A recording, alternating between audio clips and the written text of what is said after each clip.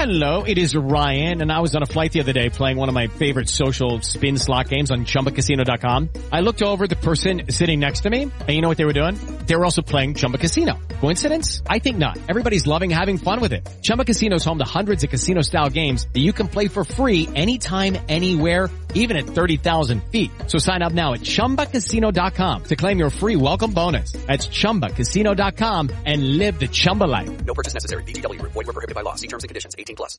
Things are getting dark, my friends. Today, the January 6th committee put out a list of people for whom they demand the private records of, and it includes tons of prominent Trump supporters, activists. I think it's members of Congress even, right? Well, I'm looking over, and the person nodding at me is one of the people on the list. Getting ready for that gulag, Jack? I am on the official regime enemies list. It is not the first time I have made a regime enemies list. I have so many people I need to thank for allowing me this moment. But in all seriousness, this represents a turning point, right? This has gotten, and for me and for my family, I've had conversations with with my wife, who's actually here tonight, and my parents, what does this mean going forward? Because here's the thing is that this is a first step. This is a first step. This is overwhelmingly it's Democrat, and I don't think it's fair to say Republican, because you got like Kinzinger and Cheney. Yeah, but it's establishment, authoritarian. It's Jack Posobiec. I mean, it's a huge list. You've got Alex Jones, you got Steve Bannon, you got Scott Pressler. Donald Trump, his entire family, a huge slew of Trump officials, to include Kash Patel, who, if anyone has seen Plot Against the President, knows what Kash did behind the scenes. So he's been put on the list, by the way, to neutralize him. So that puts him in a bind that he can't now go and operate out. You've got people that were part of the administration, people are in and around the administration. It's basically, if you are a public Trump supporter, you have now been put on this list.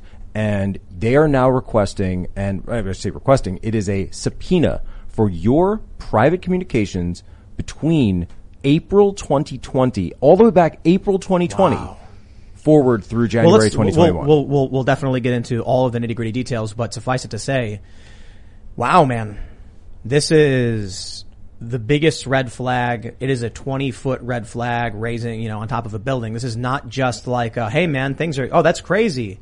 I mean, people want to criticize me for saying things like civil war or balkanization. The government just targeted, some of the names on this list are like run-of-the-mill Twitter activists, and they're demanding the private details of these people. This is how it begins. So we got to talk about that. We got to talk about, vaccine mandates and lockdown stuff. Plus, maybe we'll bring up Australia a little bit, because they're doing those camps. But we have a lot. There's a lot going on, but I feel like this opening story is it's the biggest story of maybe the past of our generation, in fact. A list was put out by the U.S. government targeting political activists, dissidents. It's freaky, man. But we're also hanging out with Daniel Turner. You want to introduce yourself? Daniel Turner, Power of the Future. I think this is 5th time back on the show, and it's great to be here. Yeah, so thank you for having me on again. You guys went on a trip to Alaska. We did, yeah. So we were like, we should have you guys come in and talk about energy independence and obviously what's been happening in the U.S. with Biden's policies. And then the day you're supposed to come, we get this list drop. Jack's on it, and we're like, wow. But so we'll get into that stuff. That trumps a little bit. Trumps. You can't say circle back now either. No. Oh yeah, it's true. Yeah, it's stolen. But we'll get into all this stuff for sure, man. This is heavy stuff. We got Ian. Is this confirmed? It's a government list, because I'm seeing it's from this dude, this journalist put this list out. It's Kyle Cheney. From the January 6th committee. Yes, this is the January 6th, the select committee commission that they've set up for the investigation into the January 6th. It was a riot at the Capitol. And they're now targeting, and keep in mind that the vast majority of the people on this list, I have to go check it again, were not participants or members in any way. Weren't there. Of what happened there. It's an excuse, and the FBI. This is moving the chains. This is moving the chains Patriot Act forward. Let's we'll get into it. There's so much. We got Lydia. I am pushing buttons in the corner. I'm going to be super quiet today, because I am really ready to listen to what's going on with this weird and crazy list and why Jack's on it. What did Jack do? Don't forget, go to timcast.com, become a member. We're going to have a bonus member segment coming up, as we do Monday through Thursday. If you're a member, you get access to that. And your support helps fund our journalism. And you'll also get an ad-free experience. But don't forget to like this video, subscribe to this channel, share the show with your friends. Now let's talk about the apocalypse. From CNBC. January 6th committee demands a huge trove of Trump White House records, burying the lead here. This is the official reporting from CNBC, but what they're not telling you, as much as the key point is the House committee investigating January 6th assault on the Capitol formally demanded records related to at least 30 members of former President Donald Trump's inner circle. What they don't include in this is that the list includes a ton of other people. We're talking like run-of-the-mill activists. We're talking about, look, you got Scott Presler. Why is Scott Presler on this list for a demand for records? Scott Presler is an activist who registers Republicans to vote and cleans up garbage. What does he have to do with January 6th? You got Alex Jones, Owen Schroyer. I don't even know who some of these people are. Do you guys know who Tracy Diaz is? No disrespect. Negative. I don't know who that is. That's Tracy Beans. On Twitter? I don't know. Yeah, so I don't even know. I mean, was Tracy even there? I have no idea. So all of these names on this list, these are the official demands. They want all of these names. Look at this one. They say they want all documents and communications within the White House on January 6, 2021 relating in any way to the following. And they say the January 6 rally, the march, Donald J. Trump, Sarah Matthews, Hope Hicks, Mark Meadows, Dan Scavino, Pat Cipollone, Mark Short, Patrick Philbin, Eric Hirschman, Stephen Miller, Greg Jacob. I mean, it's everybody. It's Trump's admin. You've got Kayleigh McEnany. Then you go down. I think what's the really the scariest thing about this is when they start naming activists. From April 1st, 2020 through January 20th, 2021, all documents and communications concerning the 2020 election and relating to the following individuals. And that's where we see, Ali Alexander, Brandon Strzok, Rose Tennant, Vernon Jones, Michael Flynn, Alex Jones, Owen Schroyer, Scott Presler, Jack Posobiec, Angela Stanton King, George Papadopoulos, Mark Burns, Roger Stone, George Flynn. I mean, I don't even know, Enrique Tarrio, Michael Kodry. I don't even know who some of these people are. But these are not politicians. Katrina Pearson. Who's that? She was the spokesman for the Trump campaign in 2016, chief spokesman. And were these people there? No. Why do they want No, communications by and going back large, a these people- year before? Which, and keep in mind, This is not about January 6th. What it says, and my legal team has been over this with a fine tooth comb. What they're requesting for, if you look at this specific subsection where it names, kind of the activists, it doesn't even mention the actual January 6th event itself. It just says all documents and communications concerning the 2020 election from April to January 20th. So essentially, if you had any comment whatsoever, any communication whatsoever with the government from that entire, it's almost a year that they're asking for of the private records, personal communications that they are trying to subpoena. This has nothing to do with January 6th. No, and I'll tell you very quickly what they're trying to do with me, and I know exactly what they're trying to do with me, is they are trying to go after my White House sources. They want to know who it is that I've been in communication with at the White House that, of course, is being done in a way where I'm keeping them private. They're giving me information. It's a network of people that send stuff to me and then I get it out, right? They know that this has been a thorn in the side of the Biden administration because there are some people that are even in the Biden administration that are looking at this. They want to get into my records and they want to get that out. Well, I'm here to say right now to Nancy Pelosi and anybody else, you're not getting it. You're not getting my sources. You can send whatever you want to me. You can do whatever you want to me. I'm not giving it up because these people are patriots. They are telling me the truth. They're telling me the truth about what's going on when it comes to COVID and the government's response. They're telling me the truth about what's going on the ground in Kabul. They're telling me the truth about what's actually going on behind the scenes at the White House as opposed to the lies that you people are putting out in your press briefings. And so if you want to come for it, you better be ready. You absolutely better be ready. And your stand is admirable, and they're going to come after you, and you're a hero for standing up to them. This is a twofold, in my opinion, a process. The first is to punish those people who are on the wrong side. This is to punish them, you specifically, the people on this list. This is the scary part of using political power is to punish your enemies. But the second part also is to send a warning for people in the future. Don't join the wrong side, because this is what's going to happen to you. This is meant to silence and scare people who want to get politically active. The only reason why I didn't go January 6th is because, I had something on the farm. It was a 2-hour drive. I think it was cold and raining, and I kind of actually felt bad. I was like, you know what? I should be there. There's 40,000 people.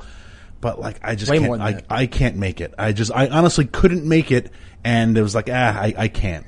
But what if, how many people would have made the same decision? And that is to say to people like me, next time there's a rally like this, don't go, Daniel, because you look what they'll do to you. Owen Schroyer just got charged. He was released. I guess he can't talk about it. But so the way this works is they're making a demand for internal government documentation on these individuals. That's correct, Jack? Right. So what it is this is the first step in the process. What they're doing now is they're going for internal government documents that would have been held under the Trump administration as pertains to the Presidential Records Act, as well as anything else that might be on file regarding this, regarding the election. At least there's different subsections and there's different types of things that they're asking for different groups of people. And so, but by and large, it's a letter to the National Archivist. So what that is all those records. So when you go to a presidential museum and you'll see they have the entire records of that administration there. If you go to, the Kennedy Museum or the Roosevelt Museum. And so what they've done now, obviously Trump doesn't have a museum yet up. Obama doesn't even have his museum up yet. He's getting some legal trouble with that. But what they do is the National Archivist will set all of those records aside. So then the question becomes, does and will Trump come back? And I think they know what's going to happen is that he'll exert what's called executive privilege over either all of these records or a portion of these records. And then, of course, that's where the politics comes in, and they're going to demand, well, hey, these people were outside the administration. Like myself, I wasn't a member of the administration. I was working for One American News at the time, who I actually did have a phone call with today, and we talked about everything, and they said, we got your back, Jack. Now, I have a trivia question for you. Yeah.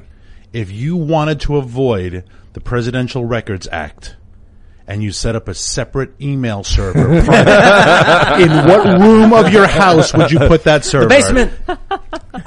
Hillary Clinton's basement. The basement bathroom. Right, the basement bathroom. Oh, That's exactly So what this was. Yeah, that's how you bypass That's actually a great way of explaining this. You set up jackposobiecworld.com and you have everyone, and I am Steve Johnson at Jack Posobiec, and we all use this.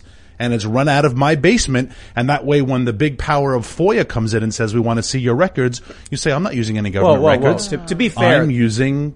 But come on. Hillary Clinton's server? I gotta hold on. I gotta fact check. That was the whole purpose of it, to avoid this process. Daniel, we have to fact check you, okay? This is fake news. She was just, she had, those emails were yoga and That stuff. was yoga. Yeah, it was yoga. Her daughter's wedding. Guess she's not doing the yoga that much anymore.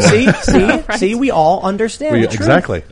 Yeah, Hillary was just talking about yoga. So she 30,000 had emails sent about yoga. 30,000 emails. 30,000 emails on about a her private daughter's server wedding. to avoid government FOIA requests. Exactly for this purpose. Exactly for this purpose. Because when an activist partisan group gets together and they decide that they want to expend, and it's a complete overreach, a massive overreach of political capital and government capital, where they want to go into people's private lives like this. This is one way that if you are somebody like Hillary Clinton who's running these off the books operations, we saw that what Sidney Blumenthal was running around Libya right before the invasion and all of this, right? That she's able to do that, mixing classified information in and out. But if you're someone, and that's totally fine when you're Hillary Clinton. But if you're someone in the Trump administration, right? Imagine if, Donald Trump had a private email. Another guy doesn't use email, but, we know it would happen. This is what happens when you're on the other side of that. They will come after you with the full force of the federal government. And what I've been told.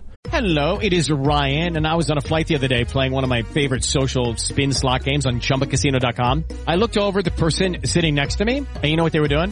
They were also playing Chumba Casino. Coincidence? I think not. Everybody's loving having fun with it. Chumba Casino is home to hundreds of casino-style games that you can play for free anytime, anywhere, even at 30,000 feet. So sign up now at ChumbaCasino.com to claim your free welcome bonus. That's ChumbaCasino.com and live the Chumba life. No purchase necessary. VGW. Void where prohibited by law. See terms and conditions. 18+. It is Ryan here, and I have a question for you. What do you do when you win?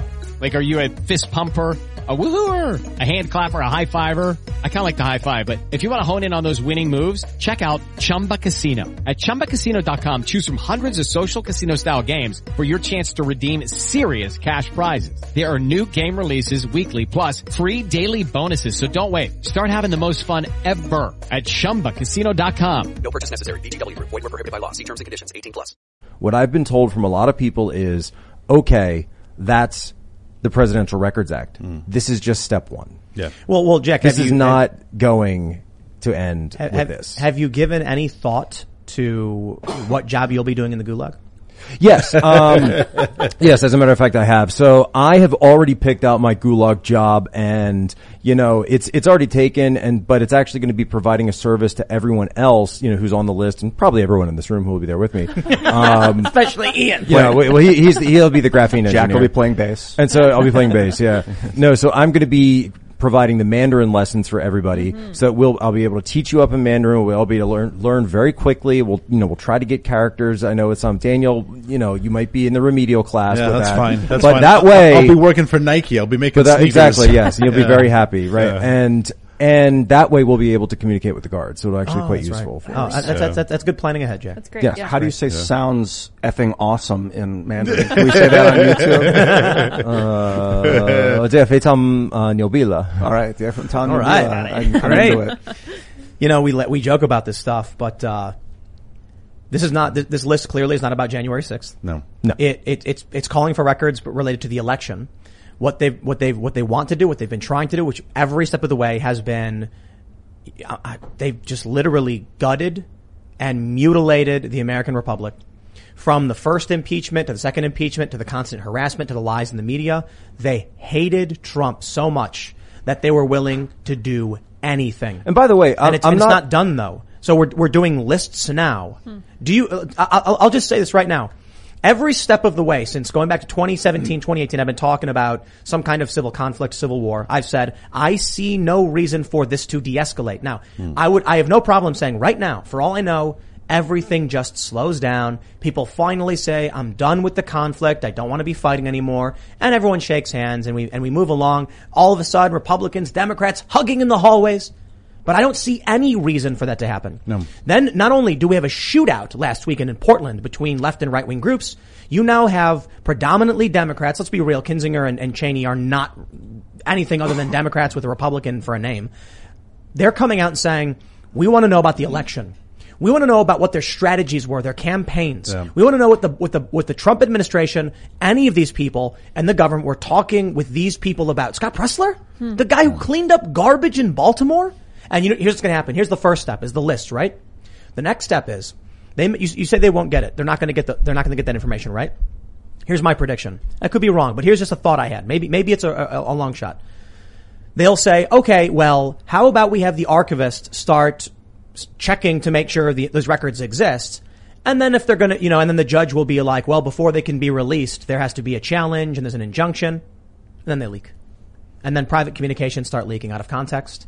All of a sudden, news stories emerge accusing people of very serious wrongdoing, and it's used to seed very, very bad press and shock content through the midterms and into the next presidential election. Well, and how they'll do this also, and this is just how the Justice Department works when it's pursuing a lead, is they will say, all right, well, this is only official government correspondence. So any .gov, whitehouse.gov email address that mentions Jack by name, and then they'll read the email and they'll say, Jack was at the Christmas party on Thursday. And they'll say, well, we need to know more about the Christmas party. And who else was at the Christmas party? Lydia was at that Christmas party. Well, now we need Lydia's records because Lydia is now tied to Jack and it will just get bigger and bigger and bigger. And then all of a sudden now you're turning over things that aren't whitehouse.gov. Now you are turning over private stuff. And it's like, look, we went to the DA and there's enough evidence here that we have to keep digging. They'll go to a grand jury. You keep digging, and eventually all of us are guilty of some. What's that book?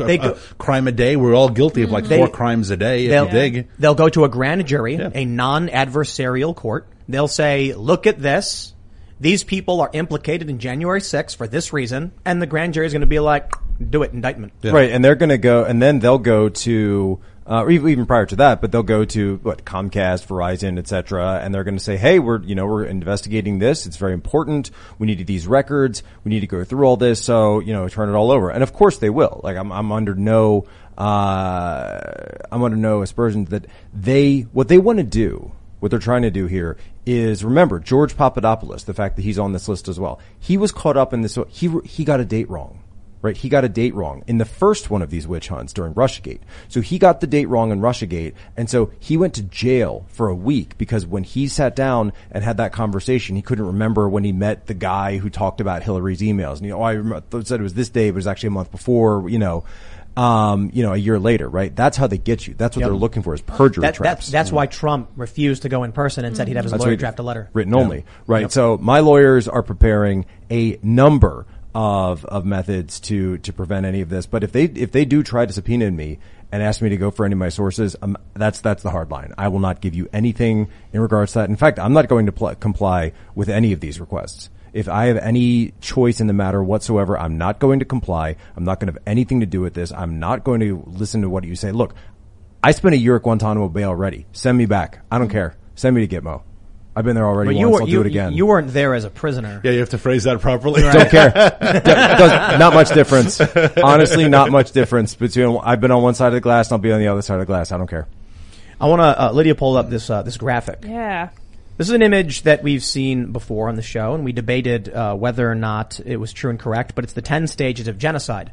Now, the first thing is that this graphic we have is an oversimplification of the actual 10 stages of genocide that was initially written. I think it was written by a historian or academic, talking about what we see through various authoritarian dictatorships. But let me just read some for you.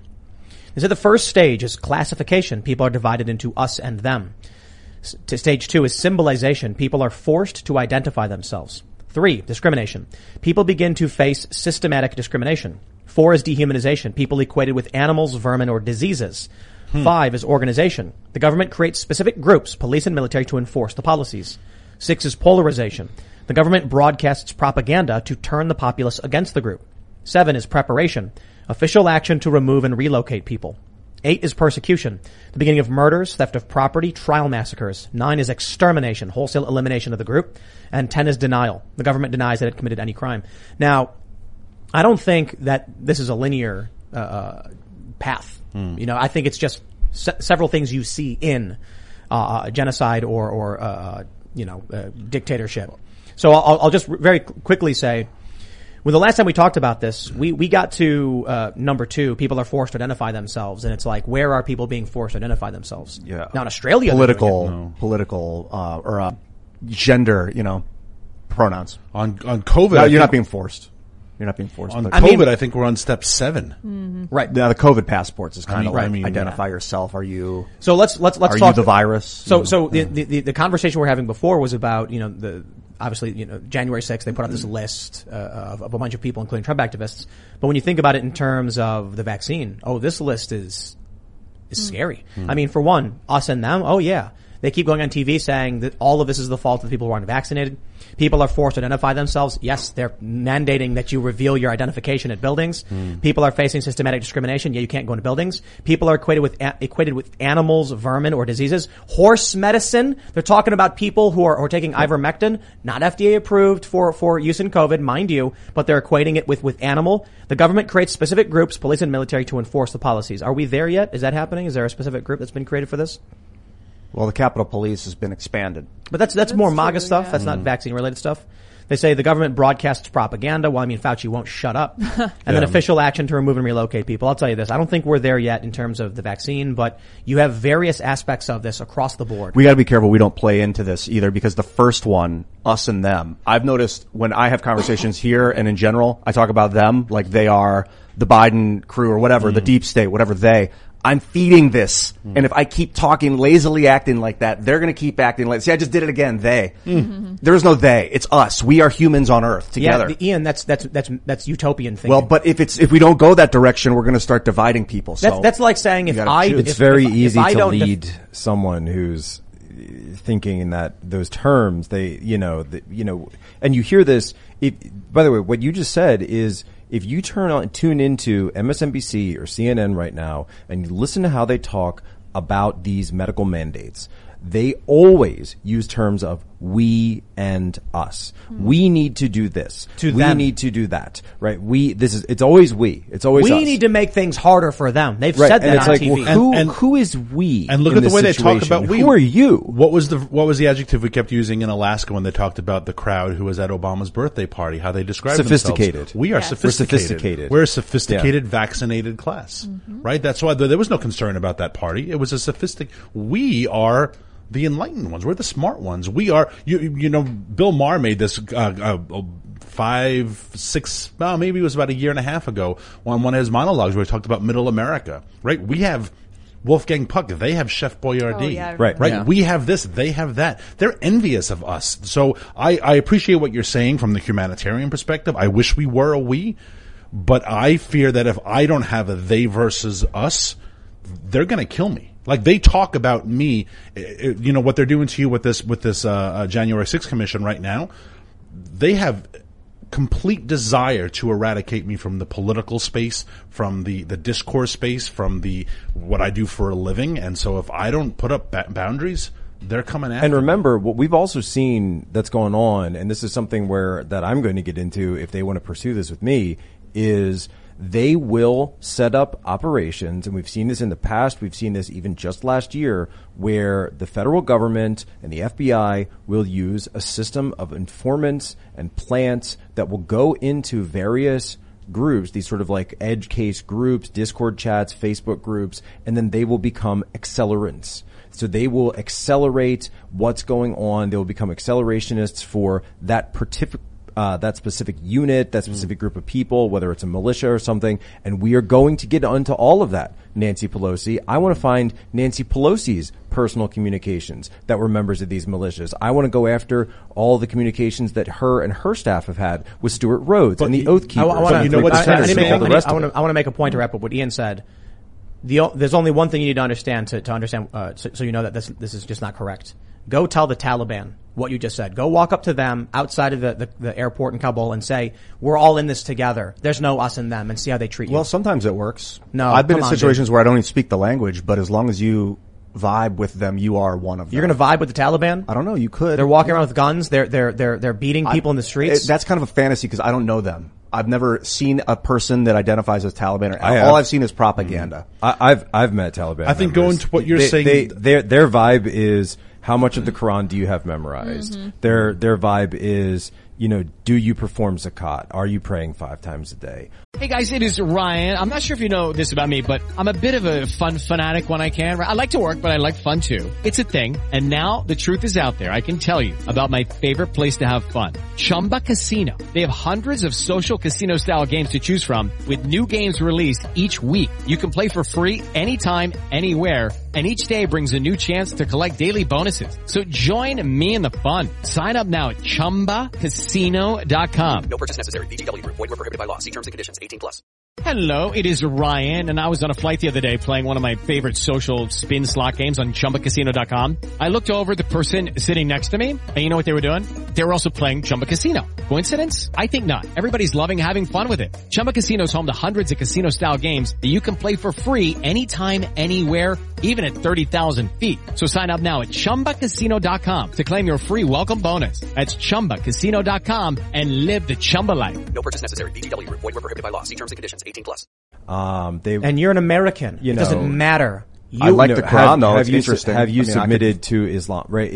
It Right. yes and no, but it doesn't matter. And if you're an American right now, then you're immediate like Yeah, well, Yeah, well, there why- are why- situations- why did practice they- some why Russian did- if you're over Were there there. situations Why did where- they beat that Australian guy? There was an Australian guy just walking to the airport, and they just started beating know. him. Why would they do that? I don't know, but it's just us, right? I see partly what you're saying because there are situations where it can become so volatile that if you insert yourself, you'll be destroyed in a moment. But What do you think is happening but when we they can put also together create a that list volatility. of people? This Do is you- part of that creating that volatility. If we can also create that volatility if we want. So it's like you can acknowledge that it's there without propelling it. Ignoring the problem won't make it stop. No, I'm not saying to ignore it. I'm just saying don't feed I'll it. put it this way: as you know, as a Catholic, I believe that that there is a heaven, and in that wonderful the new Eden, the new kingdom, that it will be us, and we will all be one, and we will all be together. Mm-hmm. But in this current moment, in this part of the movie that we're in right now, in what we're living through, what I am personally living through, when I look at my kids. When I put them to bed and think, is this the last time I'm going to see them because somebody's going to come and knock on my door and take me away? With CNN getting tipped off? With CNN getting tipped off because of my opinions, right? I don't really have that luxury right now. But I do have my rosary, and I say that every day, but that's all I got. You raised an interesting point, and I think this is where our system is rigged, and it is very messed up, in that you said, I'd love to see Nancy Pelosi's correspondence, but Congress is exempt. Right? Congress doesn't have to share their records. No one has the authority to ask for Nancy Pelosi's records. Now, she has the authority to ask for the president's records. I find that a huge flaw with our problem, right? FOIA does not exist in the judicial, in the legislative branch. You can't ask your senator, your congressman. I'll get them. Well, if someone leaks them, I'll get them. But my point is that you don't have she has tools. She doesn't know how far my network goes. I'm going to get That's them. not what I'm saying. I'm saying that legally she Yes, has tools. I see what you're saying. You don't. Right. We don't. And not everyone is Jack Posobiec. But Daniel, these are better men. That's not, well, They're exactly. so sophisticated. Though, Yeah, Daniel. they are sophisticated. They're so sophisticated. They're so much and, better and than that us is a huge in every problem way. with the way things are structured right now. And so you can subpoena you can impeach the president twice, but what authority does the president have to say, I would like to know how Nancy Pelosi is coordinating with X, Y, or Z to come after me and my administration? I want to see and- your and another communications one- on the belt-fed, the crew-served machine. Oh, and another one, by the way, Chuck Schumer. Did you see what happened to your boy Andrew? Your boy Andrew Cuomo? He's not really You saw- my boy. you He's saw that, actually right? saying that because I'm from New Chuck, York. you saw that, right? By the way. Right? Yeah. I know some things, Andrew. Or I know some things, Chuck. Don't go there. Don't go there. They're going there. Okay, Chuck. You know what's funny is when you look over in Australia, we got they're building camps. You know what I saw? What's really funny? Check this out. You see, they have the QR codes as well on the doors. Yeah, on the they're buildings. they're putting signs on people's doors. You see this? Suspected of having COVID. Now here's the No, best so part. you have to swipe in. It's wow. it's grocery stores. It's where when you go to work. If you're going, I don't know if churches are open. And now I think this is mainly the New South Wales. It's that one area where it's worse. It is It's like it's Minority everywhere. Report, man. You know what I saw today? I looked at this article from 9 News Australia they have an interactive map of all of the areas of New South Wales that are under lockdown. Surprise, surprise, it's all of them. And stay-at-home orders. You're only allowed to leave for very specific things. Chris Hemsworth went out surfing. You know why? Because if you're rich, you're exempt. Sophisticated. Absolutely. And there's been people complaining about it, saying, how come the rich people are at the beach? And they said, shut your mouth, peasant. Do you think anyone's going to arrest Chris Hemsworth? He's a national icon. He's a treasure. He's exempted, just like our politicians are exempt from all of our COVID rules. I want to make sure this is clear. I think Chris Hemsworth's rad. I don't blame him for this. Good I actor. The government Everyone is implementing. I'll put it this way. I don't think it's the fault of Chris Hemsworth that he's successful and able to go to the beach. Nope. I think what that really means is the government is purposefully punishing the poor. They are purposefully beating down poor people. Yeah. That's the problem. Did you see the churches that they were going after? No. You know, I saw this video, and it's amazing because I looked up the anchor's name because the guy had tweeted it out. It was some like a local news thing in Australia, and the guy's name was actually Peter Overton. Right? So his name is Wow. actually Overton. Wow. Simulation. Right? Simulation, right?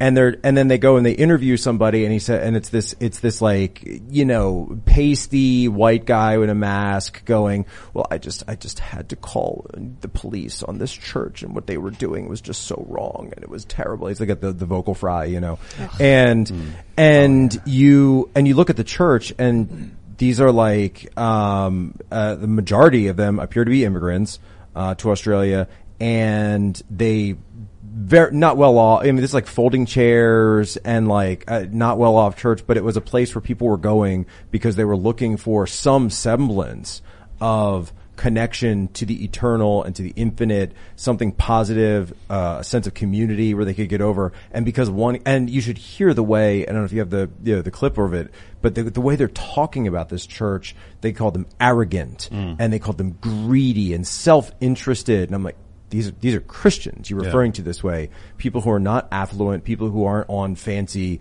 news networks like Peter Overton. You raised right? a great point of how, you know, it is punishing the poor. And when Obama had his birthday party a couple of weeks ago and people were saying, you know, hypocrisy, et cetera, I took a very different approach. And another thing that happened at the birthday party, John Kerry showed up in his private jet, right? And people said, shame on John Kerry, hypocrisy. And I said, if I had John Kerry's wealth and married a rich widow, that's the old-fashioned way you make your money, right? I would fly a private jet. And if I had Obama's wealth and prestige, I would have a party with 600 of my closest friends. The point is not that they did it. Everyone should have that right. The point is that the people telling us to go green and to lock down are never going to do it. Right. They are never going to follow the laws that they want the powerless, the voiceless, the nameless, and faceless to have. Well, keep in And mind, that is the problem. what they're it's doing not now- the hypocrisy. It's that you don't have the power to thwart the laws that the rest of us are imposing on What you. the green movement has wanted for a generation, the same people are now getting through the threat of COVID. COVID envy is a real thing. Right. So they wish that they could get right, so now it's all the people who were, like sort of like the grifter class, the ones that are just pushing this stuff. They used to be climatologists. Now they're all epidemiologists. They went to bed one night and woke up, and now they're getting the restrictions, they are getting the mandates, they are getting everything they wanted to take away people's liberties and people's freedoms through the threat of it's almost cliched to say it at this point, but the Rahm Emanuel's famous quote, "Never let a crisis go to waste." Yeah, and COVID is for your good, for the good of society. Therefore, you have to follow these prescriptions. And the environmentalists have wanted that forever. That COVID shut down people's ability to go to church, right? The Australia laws, which are that list that you mentioned, which came out today, was you read that and it reads like Nazis. Nazis. They're Nazis, man. It reads. And people of Australia, I mean, they're protesting. They are. But you have And it's gonna get literal. When I say literal, I'm saying $1,000 fines if they catch you outside after curfew. And at what point do the police, the Australian police, who I hope are listening to this podcast, on horseback say, I am not going to hit this person with my, but you see the video Well, of did them you see the hitting the people. truckers videos? At what point Yes. did the Australian police Yeah. say, I am not obeying this order? I saw, and it was, I saw a couple of videos where it was truckers saying, we run this country, and people realize, so you look on the map, Australia's pretty big, but if you look at the actual, I always do map breaks on Twitter. If you look at the actual populated areas, it's only around the coast, right? It's very sparsely populated. And so those truckers are absolutely necessary as much as they are everywhere else, but really in Australia, when they're shipping those goods, when they're shipping that food, and you're starting now to hear these truckers and they're saying, we will shut this country down over this if you keep pushing us over this But stuff. will enough We of will them? stop. Will That's enough the of question, isn't it? because we like to talk about the police and, with the big movement to abolish the police. This is why I'm saying right now, I've been on the abolish the police train for a little bit, mostly talking to Michael Malice, and it has a lot to do with watching what happened with the lockdowns. How many cops, not all of them, NYPD actually. I think a lot of people on the right had a moment. They went through something watching those videos. Yeah, but they're going right back to back the blue. There's a period where we saw people on the right throwing the thin blue line flag on the ground and stomping on it because the cops were now turning on them. But you look at what's happening in Australia and who's enforcing it. It's all these metro cops, and they're macing little girls. It is some of the most insane For their health. Yeah, to protect them. In the name and of the their girls health. are For their own good. screaming. Yeah, for your own good. They're busting down doors and taking people out of their homes. They're shutting down churches. In New York City, they shut down churches. I'm telling you right now, you've got a slight opportunity, or you had it. It's probably gone. When the left kept saying defund and abolish, if every conservative said you got it, then you would avoid what's coming next. I mean, the issue there is you have a psychological difference of viewpoint when it comes to it. So the right, one of the leading planks of the right is wanting an ordered society, right? So this idea of being conservative means that you want that traditional ordered society. And so rule of law and the enforcement mechanism, the forcing function for rule of law would be a lawful and dignified police service. Of right? course, of and course. that's the idea versus. But is that what's happening? Hey guys, it is Ryan. I'm not sure if you know this about me, but I'm a bit of a fun fanatic when I can. I like to work, but I like fun too. It's a thing. And now the truth is out there. I can tell you about my favorite place to have fun. Chumba Casino. They have hundreds of social casino style games to choose from with new games released each week. You can play for free anytime, anywhere. And each day brings a new chance to collect daily bonuses. So join me in the fun. Sign up now at ChumbaCasino.com. No purchase necessary. VGW Group. Void where prohibited by law. See terms and conditions. 18+. And that's not what's happening. Right. But what I'm saying is you, to get a conservative to kind of go wholeheartedly and join hands with like a BLM member on that, it would take a lot of conversation and a lot of looking at issues like what you're talking about, by the way, and getting them to actually sit down and say, wait a minute, perhaps there were, and I actually had Nico House, who's he's a BLM guy. He's like a man of left, but he's someone that I've become friends with and someone that I talk to. And one thing that he always says is, Jack, I'm not against the rule of law. What I'm against is corruption, right? And aren't you against corruption? I said, well, yeah, of course I'm against corruption. Well, then maybe we're not as in disagreement as it seems. Yeah, the enforcement mechanism I don't think is the problem. I think the problem is these leaders who have newfound powers that no one is stopping. Absolutely not. I agree with you that the police should not be enforcing bad laws. Plus, by the way, like then when you demonize the Absolutely not. police, when you Absolutely not. demonize them, Step two, good cops step- no. leave and scrubs come through. Step one is No, the no, mayor no, saying, no. I am No. ordering all churches to shut. And so people- it takes, and it takes courage for people to say, I'm just not listening to that. Now, step It takes two courage. is the cops are playing their role. I agree with you. But step one is when the mayor says, as of today, no church is allowed to be open. Do you know- you need priests and ministers and parishioners to say, It's not this the is an I'm just excuse. going to say, No, this screw is an that. I'm going to excuse. go I don't to think it's an church. excuse, though. This is I an think what he's excuse saying that is- we hear all the time. Right now, there's a mandate in New York City. If you are disabled, sick, or unable to get the vaccine, or for a religious reason, it is not the police stopping you. It is the mom and pop restaurants and bakeries saying, "F you, get out of my store. I don't care. I was told to do it, so I will." If all of these people in New York said, "I will not abide by illegal activities," because discriminating against someone on the basis of a disability is a violation of New York City, state, and federal health and non-discrimination laws, they'll do it anyway because they don't care. They're feckless, spineless, pathetic losers. They all do it. And each and every one of these police officers has a choice. They can be a villain. When you want to be a henchman to the villain, by all means, that's your choice. No one forces these people to be henchmen. But if the cops want to come out and say, yeah, I don't care if it's unconstitutional. I don't care if it violates my oath to the Constitution. I'm going to beat that old lady so she can't go to church. It's not Cuomo who did it. It's that individual police officer. I agree with you. And they're doing it to restaurants. They're doing it to salons. They're letting prisoners go and locking up small business owners. This is anarcho-tyranny. Exactly. And you see what's happening in Australia. We are a few months behind where they've been. Now we have a constitution which does provide us some shielding on this. But if police officers have already been willing to arrest and fine and block people from going to church, it's the First Amendment. So it is the they role of don't care. It is the role of individual police officers and individual ministers, priests, parish priests, and individuals, restaurant owners and bar owners. It is the role of the individual to say, I am not following this. When you say abolish the police, we are talking about institutions, and I would argue that the institution is not the thing at flaw right now. So I disagree with the abolish the police movement because we are talking about institutional flaws. You're absolutely right. If there is a cop who is told by the sergeant, hey, you gotta go to arrest that person because they're trying to get into the bar. And they do it every time. Well then, and that's a huge problem. Absolutely. Yep. And then enough cops are eventually going to say, I'm not doing it. But teachers are already quitting their jobs saying, yes, I'm but not listen, following that. As Jack just mentioned. So it's an individual problem. The cops who won't do it quit. And They're- we've seen that. And I've gotten email after email. And it's And brazen. now what do we I see? can Hold sum on. all What do this we up. see? What do we see in Seattle? We saw the cops apologizing to Antifa as they arrested the victim of Antifa violence. Crazy. I can sum all this up for anyone who hasn't you gotten there yet. Get out of cities. Just get out of cities. Just don't be there. Right. I was joking with Michael Knowles that he had that, Reasons to Vote for Democrats book and it's all blank on the inside.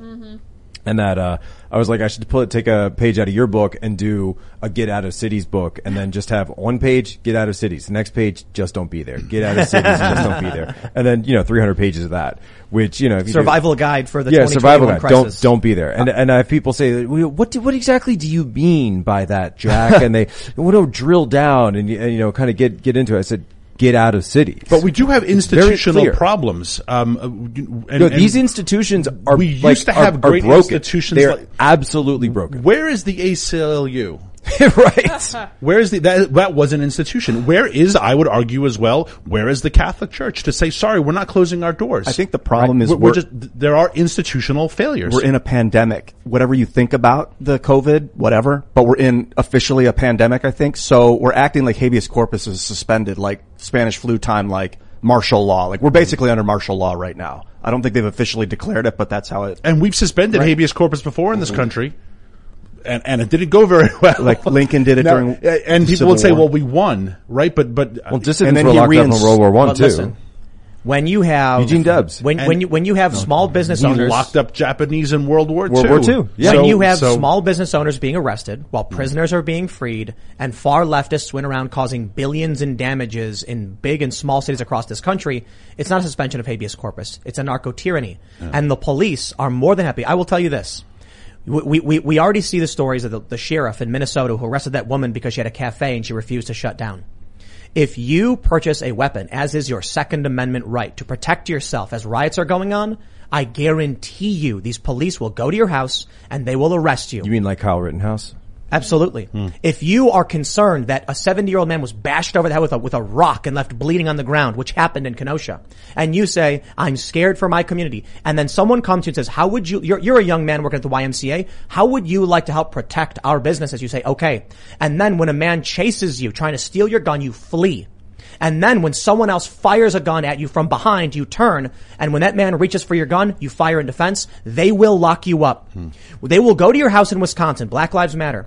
And when you brandish a firearm to show that you're acting in defense of your home, the police will go into your house and arrest you, and Black Lives Matter will celebrate it. They did. When Black Lives Matter went to a house in Milwaukee and set fire to it because they thought 2 girls were kidnapped there, and they weren't. This is why a guy in his house sees the same group, and it was the same group, same activists, and thinks, I better, let them know I'm armed. Now, he shouldn't have pointed the weapon at them. That I can say. But Black Lives Matter, they were the ones who were complaining about the cops. But when the cops showed up, they celebrated it. And the cops didn't stop the rioters. What did I say a year before this? When we were still living in Philadelphia, and we were looking at the riots, I said, I tell you this. There will come a time when the rioters, when the mob, when the cultists, the fascists, whatever, come to your house and are protesting. And the police will show up because of a disturbance in the neighborhood. And they'll look at each other and say, what's easier? Arresting the guy in the house or dealing with a riot? Just arrest the guy in the house. And they've done it. Keeping the peace. Keeping the peace. They don't care about your rights. So I look at right now when we see a lot of these cops quitting after the defund the police stuff. I tell you this, man, the videos we see now, like the one in Seattle, Antifa is chasing a guy. He's backing up and he's saying, get away from me. And the cops come and arrest him and then say, I'm so sorry, man. Would you mind? And to Antifa. To extremists. I think, though, to only blame cops and to single out cops solely, right, is maybe a little bit, limiting in terms of how you're looking at it, right? We are looking at, in our cities, a symptom of a broader societal collapse of moral values, of national institutions, well, I'm not of just national blaming identity. Cops. No, and I don't think you are, but I think there are a lot of people who do that.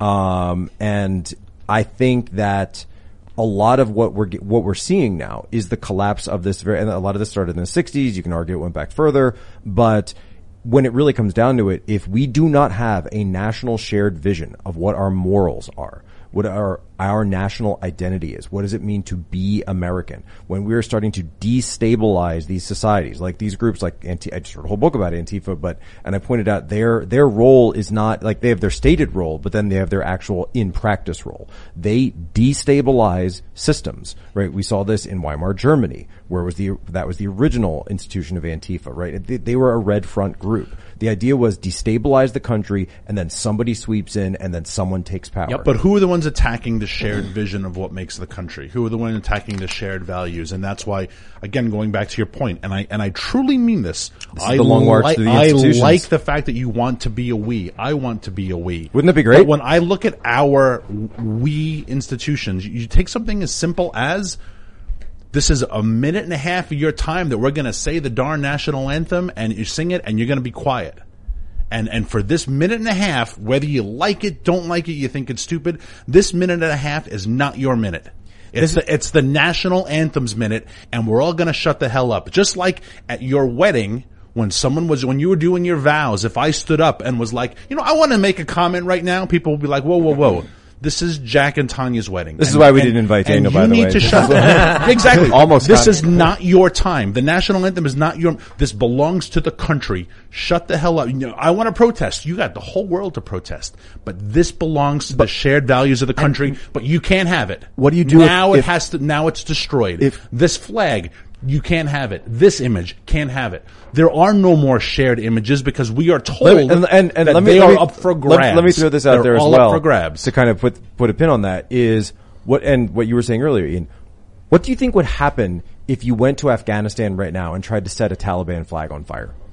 You'd probably get gunned down. What do you think would happen if you went out there and you saw, a Taliban Shura Council meeting and you walked up and started protesting? What do you think would happen? Hold on. What do you think would happen if after the Taliban took over, you took the Afghan national flag and started carrying it through the streets? Oh, wait, that did happen. That already happened. People were brutally beaten. Exactly. What happens when you knock down a pride flag? Go to jail. The hate police in New York, I think it's in Queens, are the hate police is out because it's on camera. Someone knocked down a pride flag. You're not allowed to do that. We have sporting events doing 2 national anthems now. Why not 3? I'm not into the symbolism thing. Like, if Xi Jinping commanded us to sing the national anthem, it wouldn't be he will. American pride. Oh, it would he be will. like, not the American don't one. step on my freedom. Oh, like, it'll be you can't if Xi Jinping makes me say I love America, it doesn't mean I really love America. No one's asking you to say you love America. They are asking for this one particular moment. This thing does not belong to you. And it is humbling for all of us and the collective values of this country to say, you know what, that's not mine. Just like those vows, that moment, your speech, you know what, it's Ian's birthday, ding, ding, ding, and Ian wants to, no, I'm going to stop. Well, and this is one moment in time that does not belong to any individual. But no individual can usurp it. Ian, there's got to be something that unites a community so that when it comes to conflict, they say, we may disagree on X, Y, and Z, but because of the overarching umbrella, we are here for each other.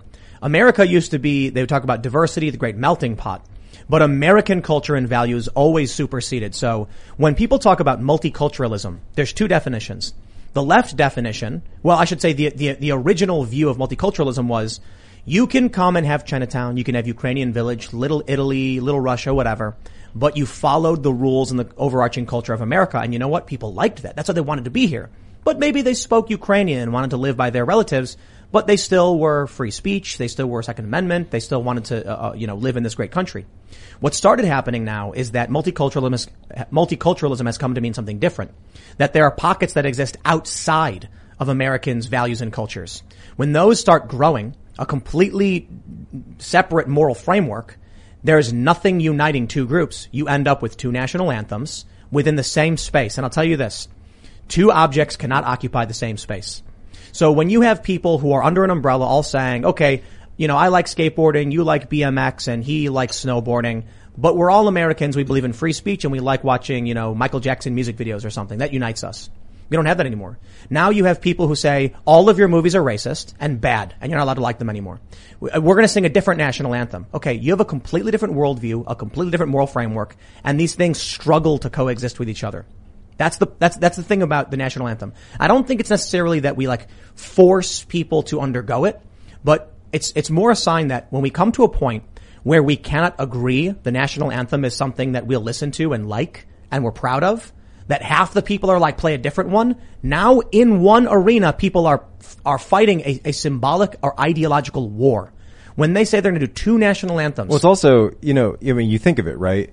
Any sporting event is already 2 teams and 2 groups of fans that are there in opposition, right? They're there to, I want to defeat you, you want to defeat me. Look, I'm from Philadelphia, so, whenever we were playing, or the Giants were in town, it got pretty rough. Yeah. We literally had I almost was attacked at a sports game. Yeah, we literally had Baltimore screaming for the Browns. Yeah, exactly. But Philly fans are the most awful people. Philly Eagles fans, no offense to Philadelphia, but we're actually quite proud of it. We're actually quite proud of it. Giants fan. Yeah, no, we would have, fans are we had an actual trial Holy court. cow. We had an actual trial court that would sit at the stadium right? Because there were so many fights that broke out that they didn't even want to have to bring somebody uptown. They brought the judge to the stadium. They called it Eagles Court. That's right? awesome. And I've seen some stuff. But anyway, but to my point, right?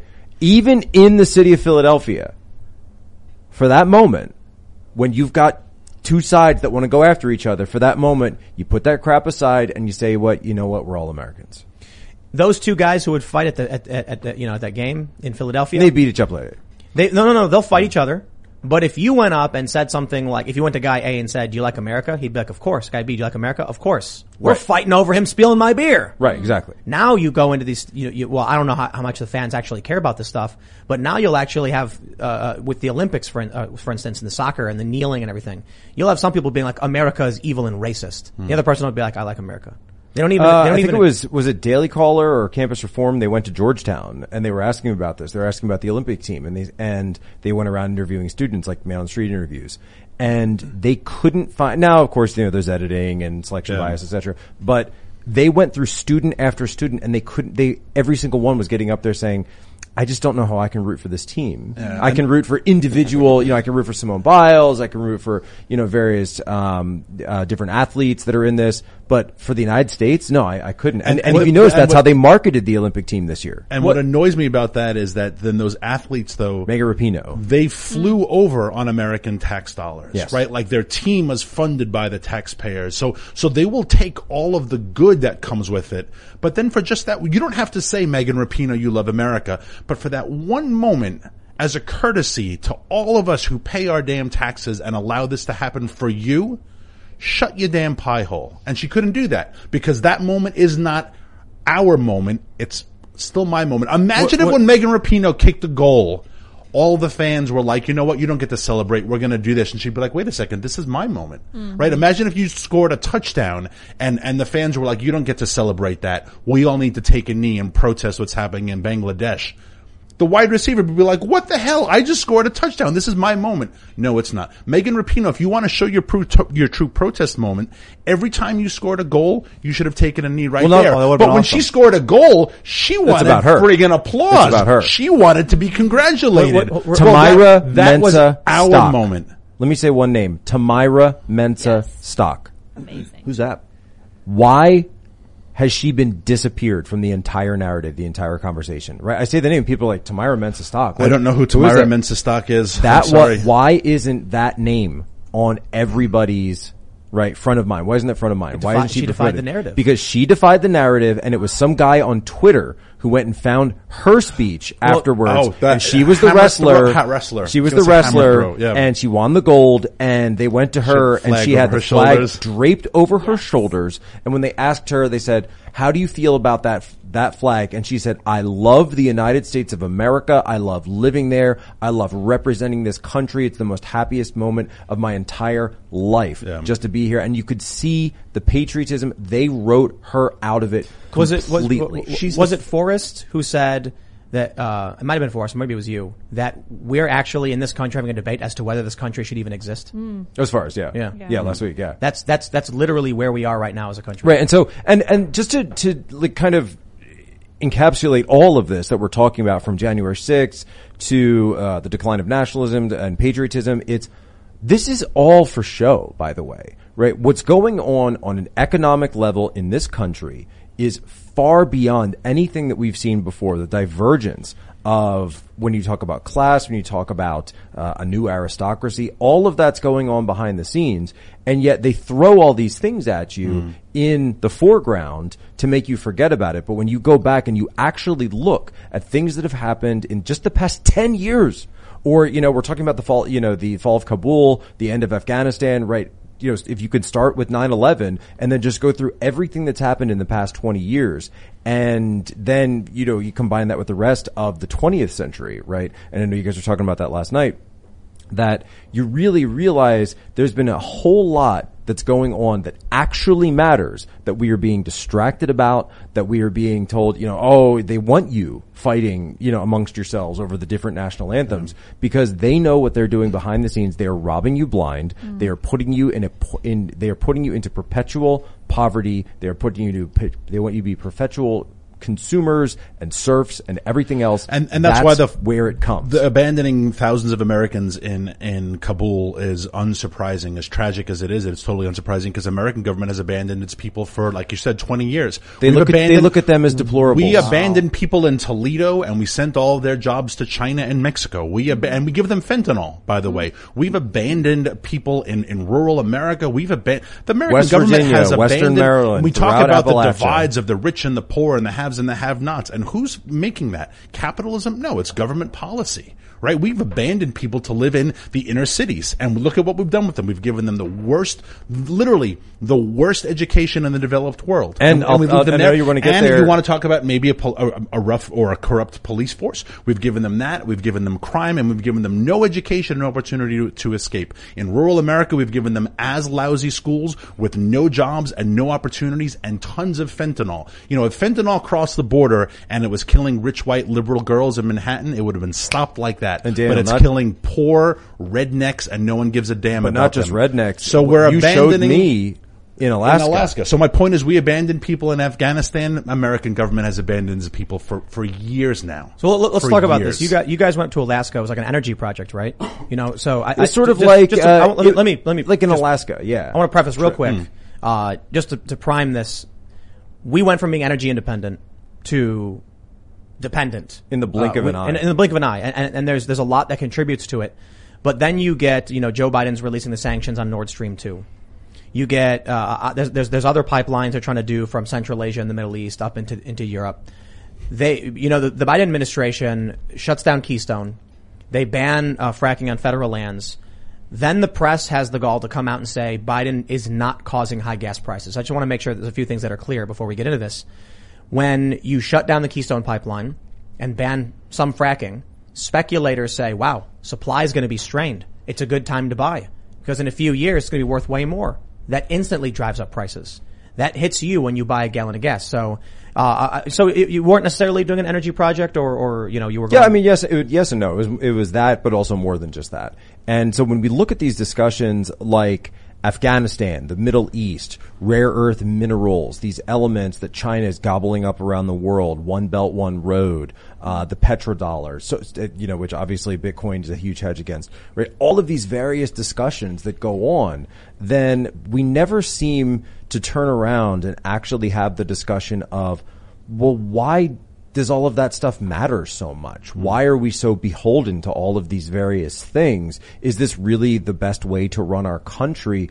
What if, you know, and I say this on Twitter and I've been saying it more since I got back from Alaska is what, you know, I don't want to go straight full Fortress America, right? You know, I want to have commerce, obviously want to have trade, but at the same time are we running our country in a way that's most beneficial for the American people who live here now, today? And are we developing our own resources for the benefit of our people versus putting ourselves at the mercy of these cartels like OPEC, which is a cartel, literally, the actual Mexican cartels, et cetera, and all of these other various things because we've gotten ourselves head over heels for these international agreements rather than just looking internally, seeing what we have here and helping the people of this country. What if we spent $2 trillion and deployed our military to Alaska to nation build in Alaska? The resources, the potential energy. I know. What if we did that? Wouldn't that be amazing? You would at least have a tenfold return on your investment. You'd have with a that. city? Yeah. Yeah. You'd have a city of Americans? We've been mining copper as a human race for about 5,000 years. This was a great statistic that we learned Right. at this potential copper mine. We've been mining copper for about 5,000 Well, and years as a copper is human the big race. thing they're talking about in Afghanistan now too. Yeah, I've got tons of copper. And lithium. Wow. Right? Copper and lithium, right. The amount of copper we have mined over the past 5,000 years, we will need twice that if we are going to all drive electric vehicles by the year 2030. Wow. Assuming that we use copper wiring. Graphene. Part of graphene is that it There you upends go. the copper industry. And if it works as a technology, fascinating. But right now we use copper. Yeah. Right. And So that industry is we need entrenched. copper. Your hybrid vehicle, your Prius, And it's has going to about- come from somewhere. has about 80 pounds of copper. And now we have a mandate. And that's just the Prius, right? The bigger ones, And the that- buses that- have up to 300 pounds of copper. That's for the electric motors, right? That's all part of the battery. coil. That's the battery, yeah, the coil. The coil. The right. coil That's from the motor. yeah, excuse me. we're going to need a lot of copper. Where are we going to get the copper from? That's just a legit question, right? We're going to need an awful lot of lithium. We're going to need cobalt, cadmium, nickel, gold, graphite. China understands all of this, by the way, very There's well. one China. state that has all of these things, Wow. but it's our playground. And rich white, and I won't even say liberals, because it's a lot of conservatives who look at Alaska as like, oh, it's so pretty, we shouldn't do anything there. And the reason why we wanted to do this trip is because when you meet Alaskans who say, I would really like a job, because there's nothing going on here, but if we open up this mine, I could maybe do something, right? And we'll do the mine responsibly because we are Americans. So wait, let me tell a story about how you actually get us to the mine, right? This is like we wake up and we're in Anchorage and he said, Jack, we're going to go see and it's not a mine now. It's the deposit because Wow. it's been tested, but right now there are no, there's no holes, nothing being dug. Nothing right? being done yet. There isn't even a shovel in the ground there right now. Been waiting 17 Right. years. And so we're going to check it out. So, we're going to check it out. Sure, whatever, Daniel, whatever you want to do. Right. So I got my coffee and then we drive out to, Alaska is big, right? And that's, I don't Very mean that big. as an understatement. Alaska is massive. Size of Texas, Abs- bigger. I think it's more like 3.5 tech size. It's massive. Tex- Absolutely massive. Texas.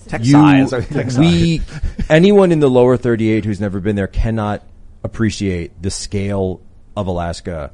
We just have nothing else like it. On the map, it gets squished, right? The northern hemisphere. I pulled up an overlay image. Oh, yeah. And it stretches from central Michigan to central Minnesota.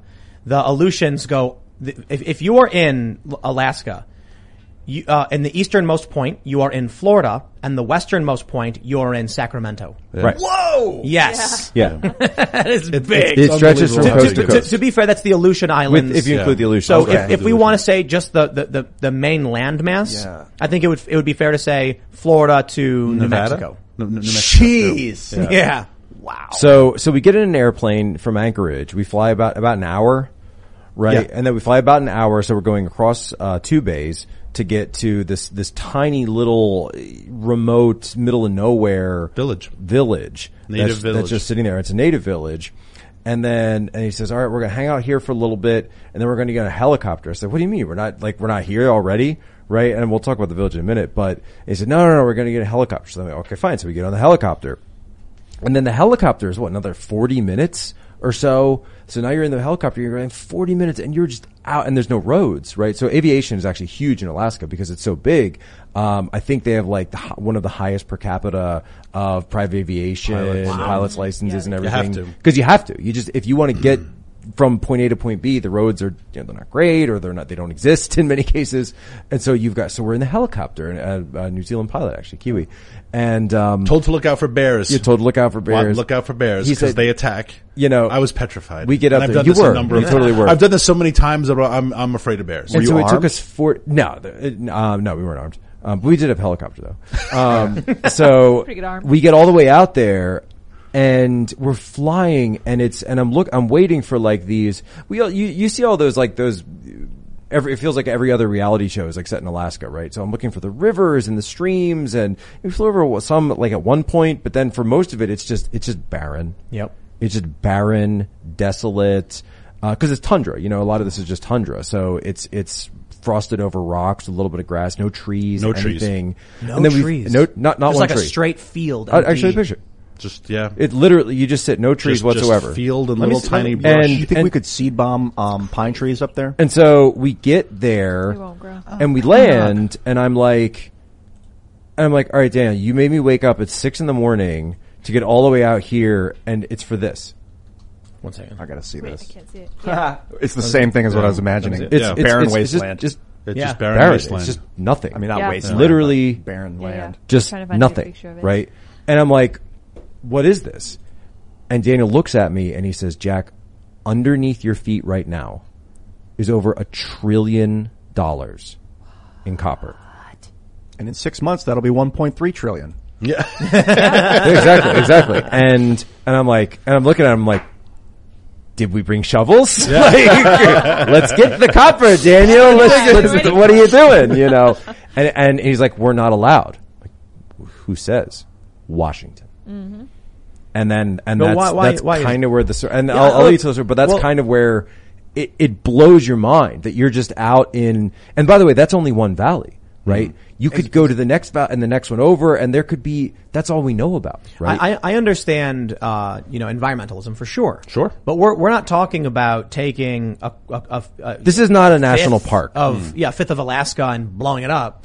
We're talking about probably, what is it, square mile or what? Is it even that? Oh, it's probably a square mile. That's probably inaccurate. Just a square mile. In Alaska, which is. And I'm sorry, It is not a postage stamp on a football field. What if we just took that $2 trillion over 20 years instead of Afghanistan and said, hey, I got an idea. Let's nation build in our nation. And, not even Alaska. We got Wyoming and Montana. How about that? The reason why we're doing it is not environmental reasons. That's the facade, is environmental reasons, environmental concerns. The reason why, which is why I started this organization and got into the business, because the people who own copper rights in other countries fund groups like the Sierra Club and the National Resources Defense Council and Earth First and Environmental Defense Fund. They fund these groups to say we have to protect the earth because they own the mineral rights in Chile. Afghanistan, the Taliban is going to now sell them all to China. Right. They own them this in other is the countries. This is the big thing with the Afghan. That is with the whole Taliban purpose of the energy and China. So China going in, all those photos you're seeing around of China meeting with the Taliban leaders, right? This is all about the copper and the lithium deposits in Afghanistan. And I'm sorry, the 17-year-old kids with the tambourines and the hacky sack who is saying we got to protect the earth, you are a puppet. You've never been there. You are a puppet of a huge conglomerate that does not want $1.3 trillion worth of copper on the market because it will affect commodities prices. And so they want to keep it in places that have no OSHA, imagine a copper mine Which, by in the another way, country. this is imagine what was a going copper on. mine in Indonesia. I would encourage you to look up copper mine Chile waste. Copper Chile waste, giant strip mines, massive pools of this colored liquid that's apparently super toxic. So you don't think devastation. the EPA in Chile is there making sure that? So you're saying there's there's less regulations. That's the reason why we like to mine in other countries, because you can use 8-year-old girls, right? Let's talk about where that cobalt's coming from. In the Congo, right? The largest cobalt producer, the mines are owned by China, but they're in the Congo. 30,000 children slaves work there right now. I'm guilty. I have cobalt in my iPhone as we talk. So you admit it? Absolutely. It turned out, but we just pretend that it's not happening. Now we could mine cobalt in other countries, but it would be expensive. So let's just use the slave children in the Congo, because no one cares about the slave children in the Congo. So when we want to open up a lithium mine in Alaska, or a cobalt mine, or a gold mine, or a copper mine, rather than hurt prices, we hire a bunch of hippie kids to say protect the earth, and we start a group called Moms Against Asthma, and we fund all of these different people, and they go and they bang and they cry and they talk about raping the earth, and it is all just one. But it is all a there's huge another piece. lie. There's another piece It's a to this, huge though. lie. So it's after we get back from there, and and you have that idea, right? And plus, if you actually look at the history of Alaska, so Alaska was a territory for a very, very, very long time, since post-civil, almost 100 years, post-Civil War on out. And people didn't want to make it a state originally because they were concerned that it wouldn't be self-sustaining, because they were thinking, hey, this whole area is just a wasteland. Why should we give them statehood? We're going to have to completely carry them. They're going to pay their way on the way. This is before, but then oil is discovered up there. And so in the 1950s, I think it's 59, They started the pipeline. They get the statehood. Yep. So they get state, and they say, well, wait a minute. Okay, now you have the ability to sustain yourselves. There is a reason we are going to give you statehood, because then that will give us access to the resources down here that we need in the lower 48. So the whole idea of Alaska was that you will be given statehood, and that we will then be able to develop these resources for the betterment of the American people throughout the country, right? These will be our goods. This will be we'll put actual Americans to work. We don't have to worry about all these trade issues and, the kids in the Congo, et cetera. We can do it all right here. And we can set it to our standards and do it just the way we want. Then, so afterwards, I'm sitting there thinking, and it is, you kind of get that gold bug a little bit when you're sitting there. I still have it a little bit where I'm like, there's $1 trillion. There's $1 trillion in copper. I just want to go, can I just get a nugget, a little bit, my wife, she could use some copper jewelry maybe, right?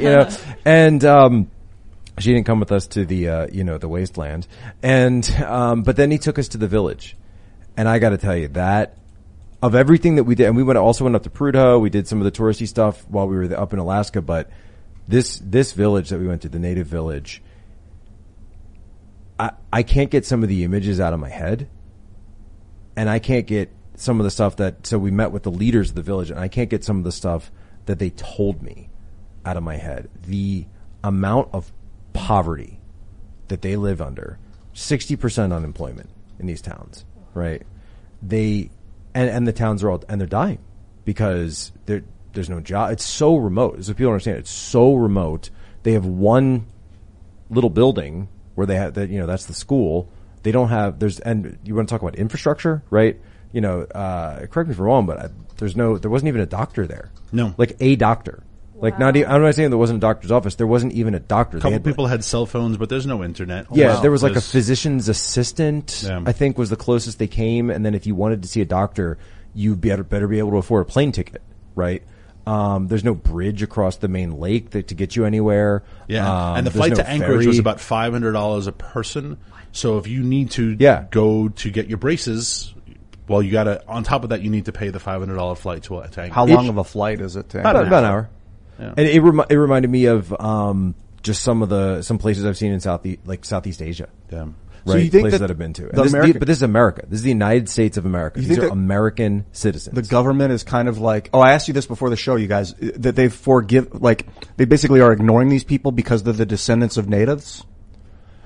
I don't think that's why, but that is also what's happening because what's different though is, and Daniel, you know this better than me, they don't have the same type of, I guess I could say, agreements that were made between the U.S. government and the natives that you would see, that you're more used to seeing in, not that natives are treated well, throughout, U.S. history, but I'm just saying that it's a different situation that you would see like reservations, et cetera, throughout, the West in the U.S., in the lower 48, the contiguous U.S.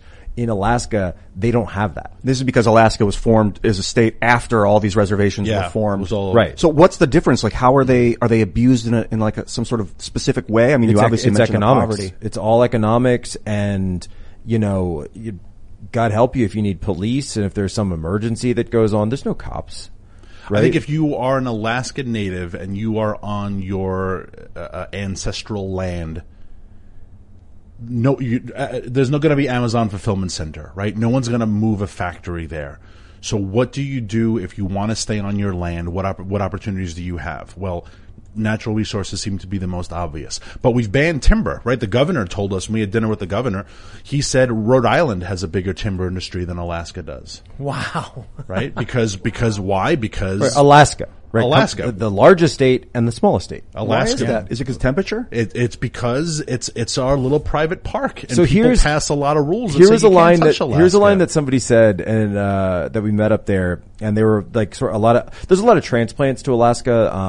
From the lower 40, people go up there, and I can't wait to get back. Honestly, I travel a lot for my work. I've been to I think 44 states plus Guam. And I loved Alaska. I absolutely loved it. I can't wait to go back. I get it. I totally get it. Just, there for a weekend, I get it. But so we met somebody who had previously been a DC staffer.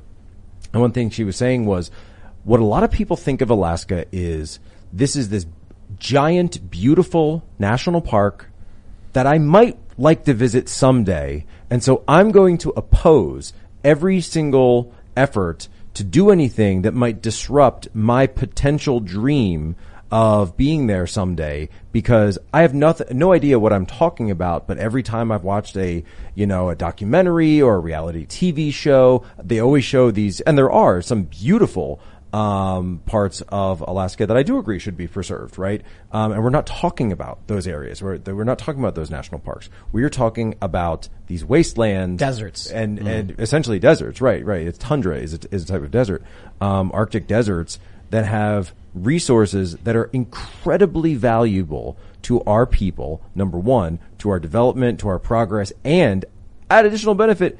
We don't have to deal with China. We don't have to buy deal with the Taliban. We don't have to care about any of this stuff anymore because it's right there. And we under can do our it own with soil. environmental stewardship. We can do it with respect for the earth and native communities. And we get the taxes and we get the jobs. I mean, the fact that the president was on the one hand closing down Anwar leases and then saying we want OPEC to produce more oil. You say, well, wait a second. Why, you're acknowledging that global climate change is a myth. Because if OPEC is producing more oil, then that's global climate change. So right off the bat, your arguments about climate change, you've dismissed them by this statement. But if OPEC can produce the oil, why can't America produce the oil? Why can't we get the jobs? Why can't we get the tax revenue? Beyond that, real quick, I mean, there are many, we have hyper-centralized in many cities in the United States. Why aren't we investing in some of these dying towns? Before we get off of that. Or new places like Alaska. You got to talk about the general store. Oh, and just the prices of things? Just tell a story. I mean, we go to this little store, which is, The store. That's the store in town. And I remember so what town was this? The little town is called Iliamna, Iliamna, Alaska. How do you spell it? ILI.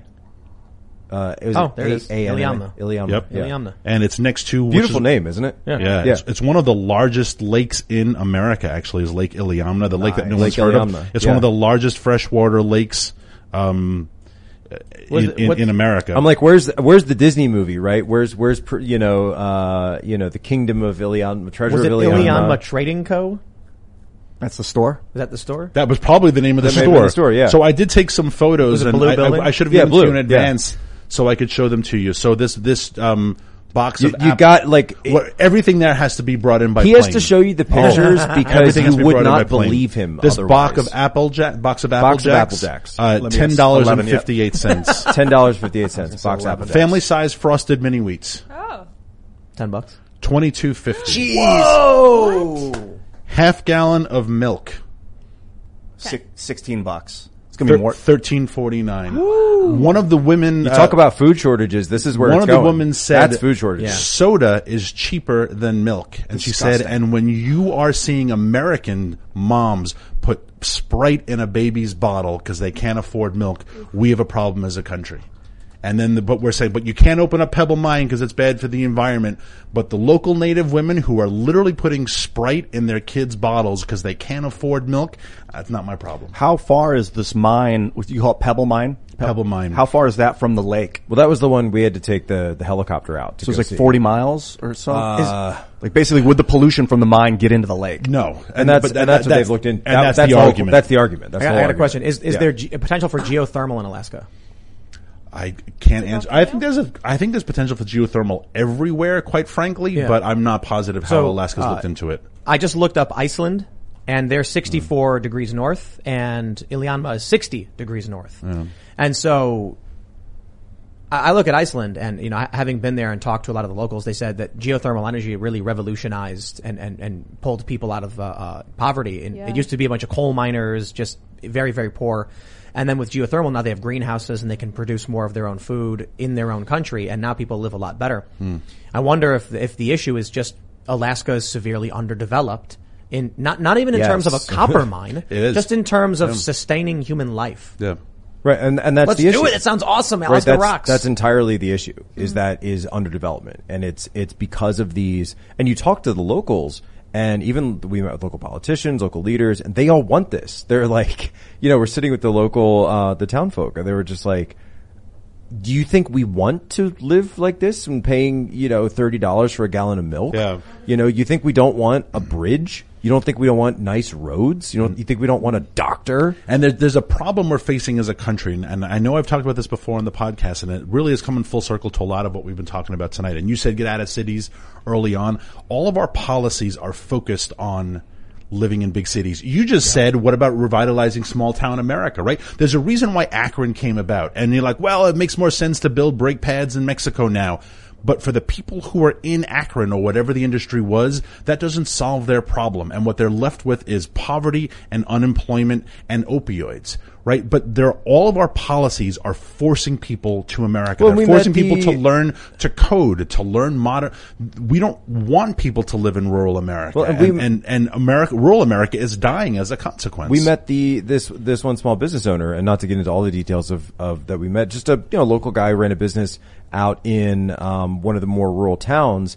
And he was told, he said, oh, well, if you move to the city, we'll give you tax breaks, we'll give you incentives, we'll build you a road, we'll hook you up to power, it'll be great. And he said, no, I don't want to do that. I want to be, this is where I choose to run my business. I want to be here. And they say, okay, then you'll have to pay us to get your road, to get your waste, to get your electricity hooked up. You'll have to pay us to build all that infrastructure and put it out there. But if we'll give you all the incentives if you come and move into the city. Look at the way we bend over backwards when we want to build a baseball stadium or a football stadium. Look at the incentives that Cuomo and de Blasio gave Amazon to move into Queens. Imagine if they had made that for Buffalo or Utica or one of those upstate New York cities that is dying. No one cares about those cities because what do they want you to do? They want you to go to Queens. This is what they want you to come to DC. Or we're not in DC, but they want you to go to urban America because that's where the power is. That's what the Green New Deal is structured for. Combustion engine. Who needs the combustion engine? Alaskans do if you want to get around. When is it? Planes. What is an electric car going to do in Alaska? Because by the way, in case people forgot, the electric car does not work at below freezing temperatures. So Alaska can't use electric cars or electric planes, right? So we're having all of these policies and this the electric mentality. car works below freezing, but not below 20 degrees. It will not charge. It won't charge. Will not get a charge. And we did have a discussion about the and the you can see planes. there were tons of stories during the Chicago polar vortex of people with Teslas saying WTF. I got my $140,000 Tesla plugged in, but at it's negative temperatures, but it does not even catch a charge. But you can like heat the garage that it's in and it'll work. Maybe you could do that. I'm not sure. Wind turbines at the same temperature don't get a charge either. Now they're spinning up a storm. But at negative temperatures, they cannot get to generate electricity. Is that it's a huge deficiency. That was a Texas issue. But that's just technology. That was a part of the Texas issue. That's just the technology. Why can't we talk about that? So you're saying I shouldn't drive my Tesla in the winter? I'm saying at below freezing temperatures, your Tesla is useless. Now, I'm sure they will improve the technology eventually. It's got a heater in it. But that is a real problem right now. Really? Just like in cloudy weather, your solar panels don't do very well. And I know this because I have some solar gates on my farm. And when the snow caps cover, when we get good snowstorms and it snows on the panels, if you don't go out and clear it off and you let a whole day go by and then you try to open the gate's not opening because it didn't get a charge. I can't remember when I got my Tesla, but maybe it was before winter. This will be fun. We'll see what happens. Yeah. Again, negative temperatures. I'm not talking about 30 degrees. I'm talking like 0. But it's it probably doesn't get that cold here. Our garage is peripherally heated. We don't have a heater in the garage, but it's connected to the house, so it still gets heat. So it'll probably be like 40 or 50 in the garage. So you're probably okay. It'll charge and it'll drive. That's all that really matters, right? Yeah. But I worked for at O'Hare Airport for American Eagle Airlines. They had, the tugs that they used to cart around bags. They had electric ones and they had gas ones. The electric ones barely worked in winter. Interesting. No joke. Yeah, so you'd have to charge them up and you'd be driving. You got this really crappy LED that says 70% left and you're driving it. And in the winter, it would just go. It was like on a golf course. If you can get the electric golf cart or the gas one, everyone tries to get the gas one. Yep. But again, these are just the policies that our government is forcing on us that when you question them, kind of like when you questioned COVID, you're ostracized and you're told to shut your damn mouth, right? We have policies that are saying we're all going to be driving electric vehicles, but our strategic brownouts and blackouts because of electric shortages, like they don't care about that. Well, what happens in California when whole neighborhoods are without their consent? They are shut off from the grid to protect the integrity of the grid, and you're plugging in your car and you wake up and now your car doesn't work and you say, well, you're the one who forced me to get the damn electric car, and at the same time you're turning off my power. But the future they want is where no one owns a car. Which makes sense in urban America. Right, and I then didn't what have you a do car is- growing up as a kid. I had my parents' car. Thanks, You'll Mom and pull Dad. up an app and you'll type in your address, and a self-driving car will pull up and you'll get in, and it'll take you where you want to go, and you'll get out. I'm never getting in those on self-driving. your list of approved common. approved I'm locations, afraid approved destinations, right? That's right. You know, and so And then we track where you've gone. So, And by the way, so like- where has Jack Posobiec gone in his right, and then when can we Nancy FOIA Pelosi your wants Uber? to find out all my movements from April 2020 to January 2021, we should have been giving them ideas, but why can't just we goes FOIA over to all it. of your Uber? Why is it? You know what? If Uber is a good citizen, they would voluntarily turn over those records. They would also have barcodes on the passenger door, so you got to scan before you get in the car. of course, yeah. To make sure you have your vaccine. Exactly. I once Right. had somebody get in my car. So I was pulled over near, Billing in Chicago. And then I was sitting in my car, like typing in my GPS. My doors were unlocked because I just got in.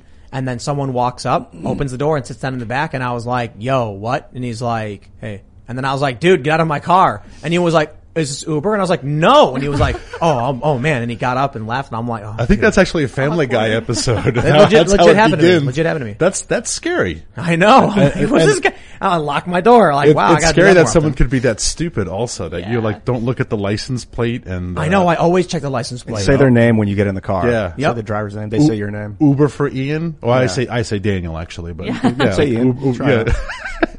Yeah, but this is the future. You'll own nothing and you'll be happy. Yeah. You won't own your house. You'll rent it. You won't own the car. You'll rent BlackRock it. will own all the houses. That's right. And they want And by the way, I don't know if you even heard all this, but because I was on a text thread, but I don't know if you were on it. That area that we're talking about right now in Pebble and Iliamna, BlackRock is all over it. Oh, yeah. no. Really? They have been, because they were telling us, they said they had a private plane that flew. It was like a week before we were there, and they had this private jet that came in, and then there was another one that came a week, just a week ago, like just last week. And then I was getting text because I'm in communication with some of the people we share contact info, and they said BlackRock just came back again, and Probably to make sure it never opens. and they 'cause said, they probably own well, mining rights and in they're- other countries. they think they were at the lodge. Yeah. And, they have their beautiful palatial, fishing lodge and their hunting lodge for the 1% that's up there. Yeah. And they said, well, who is this? And they said, well, because it's so small. You gotta understand that. Like when somebody big like that comes to town, everybody knows. But they checked the plane out and it was like, double trusted, so you couldn't really tell. But everybody knew, hey, this is a BlackRock and a plane. couple of billionaires who give hugely to these green groups to stop production, Michael Bloomberg, Bill Gates, This is the Jeff Bezos, those three in particular Michael Bloomberg give over billions of dollars to these green groups. You want to tell the story? Those three names. The day after Bezos, that Gates, happens, Bloomberg. and we were going to go on our way up to Prudhoe, and that's all the way up the north slope of Alaska, and I wake up, I do my morning. I'm sure you do the same thing. You wake up, you do your morning news scan, right? It's what's hitting, what's popping, what's out there, what do I want to talk about, for the timeline. And I see this one that hits, and it's like, is this a simulation? Bezos, Bloomberg, and Gates have all gone in and invested in an energy and mineral exploration firm, lithium and cobalt in Greenland. So we're gonna buy it. And so I'm sitting. Why? It was one of the best ideas that came out of the Trump administration was buying Greenland. It would be like an Alaska 2, right? Same idea. It would grant us so much access to another set of minerals. And who's going to go in there now? It's the billionaires. It's China is getting all over there. Do you guys, real quick, know under what jurisdiction Greenland is?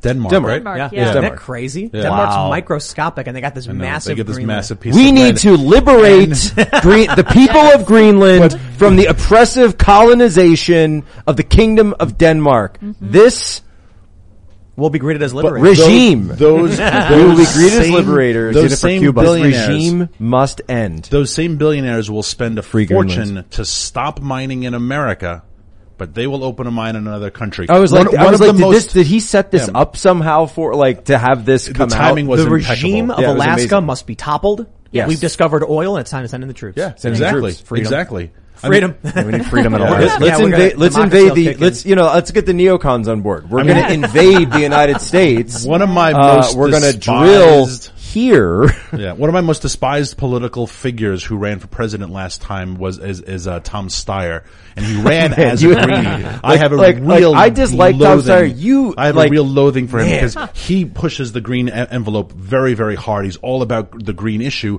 but he is one of the largest investors, his hedge fund, in Indonesian, Chinese, Malaysian coal and mineral rights companies. And it's like, you have no problem if an 8-year-old girl in China works what do you in think a coal BlackRock's mine. investing in? But Tripling you their will be- investments yeah, in China. You will be damned if a guy in West Virginia will work in a coal mine, but like a 9-year-old girl in Malaysia, totally cool. Tom All for it, Steyer. man. All All for for it. it. And they all just applaud him and say he just loves the earth so much. That is why I started this organization, because it is such I want to use a vulgar phrase and I can't say it. It is such a lie. The whole green movement is one big scam. And I'm an environmentalist and I pride myself. We were talking earlier about my chickens and my sheep and my turkeys, and I love the earth. I'm an environmentalist. I love nature. I live off the grid. I have a well. He get out of cities. But we need to acknowledge that this is one huge lie. It's one huge grift, and grift just makes me so angry. We should go to Super Chats. Yes. If you haven't already, smash that like button, subscribe to the channel, and go to timcast.com. Can I- become a member so that you can get access to the exclusive member segment coming up around 11 or so p.m. Before we throw that out, could I tell one quick other story just from Alaska? Because you have to. It's right. So we talk about the animals and environment. So we go up to Prudhoe Bay, and this is where the actual oil operation, the majority ones were found. These are more than Texas. It's the Saudi Arabia of oil in our own borders, right? It's way up there. Arctic Circle. We're on the Arctic Ocean. I was going to jump in. He stopped me. I was totally going to jump in, by the way, in the water. And There are polar bears, and I was like, you know what? I will fight. We're not going to go jump I'm Jack into. Posobiec. I will take out those polar bears. Yeah.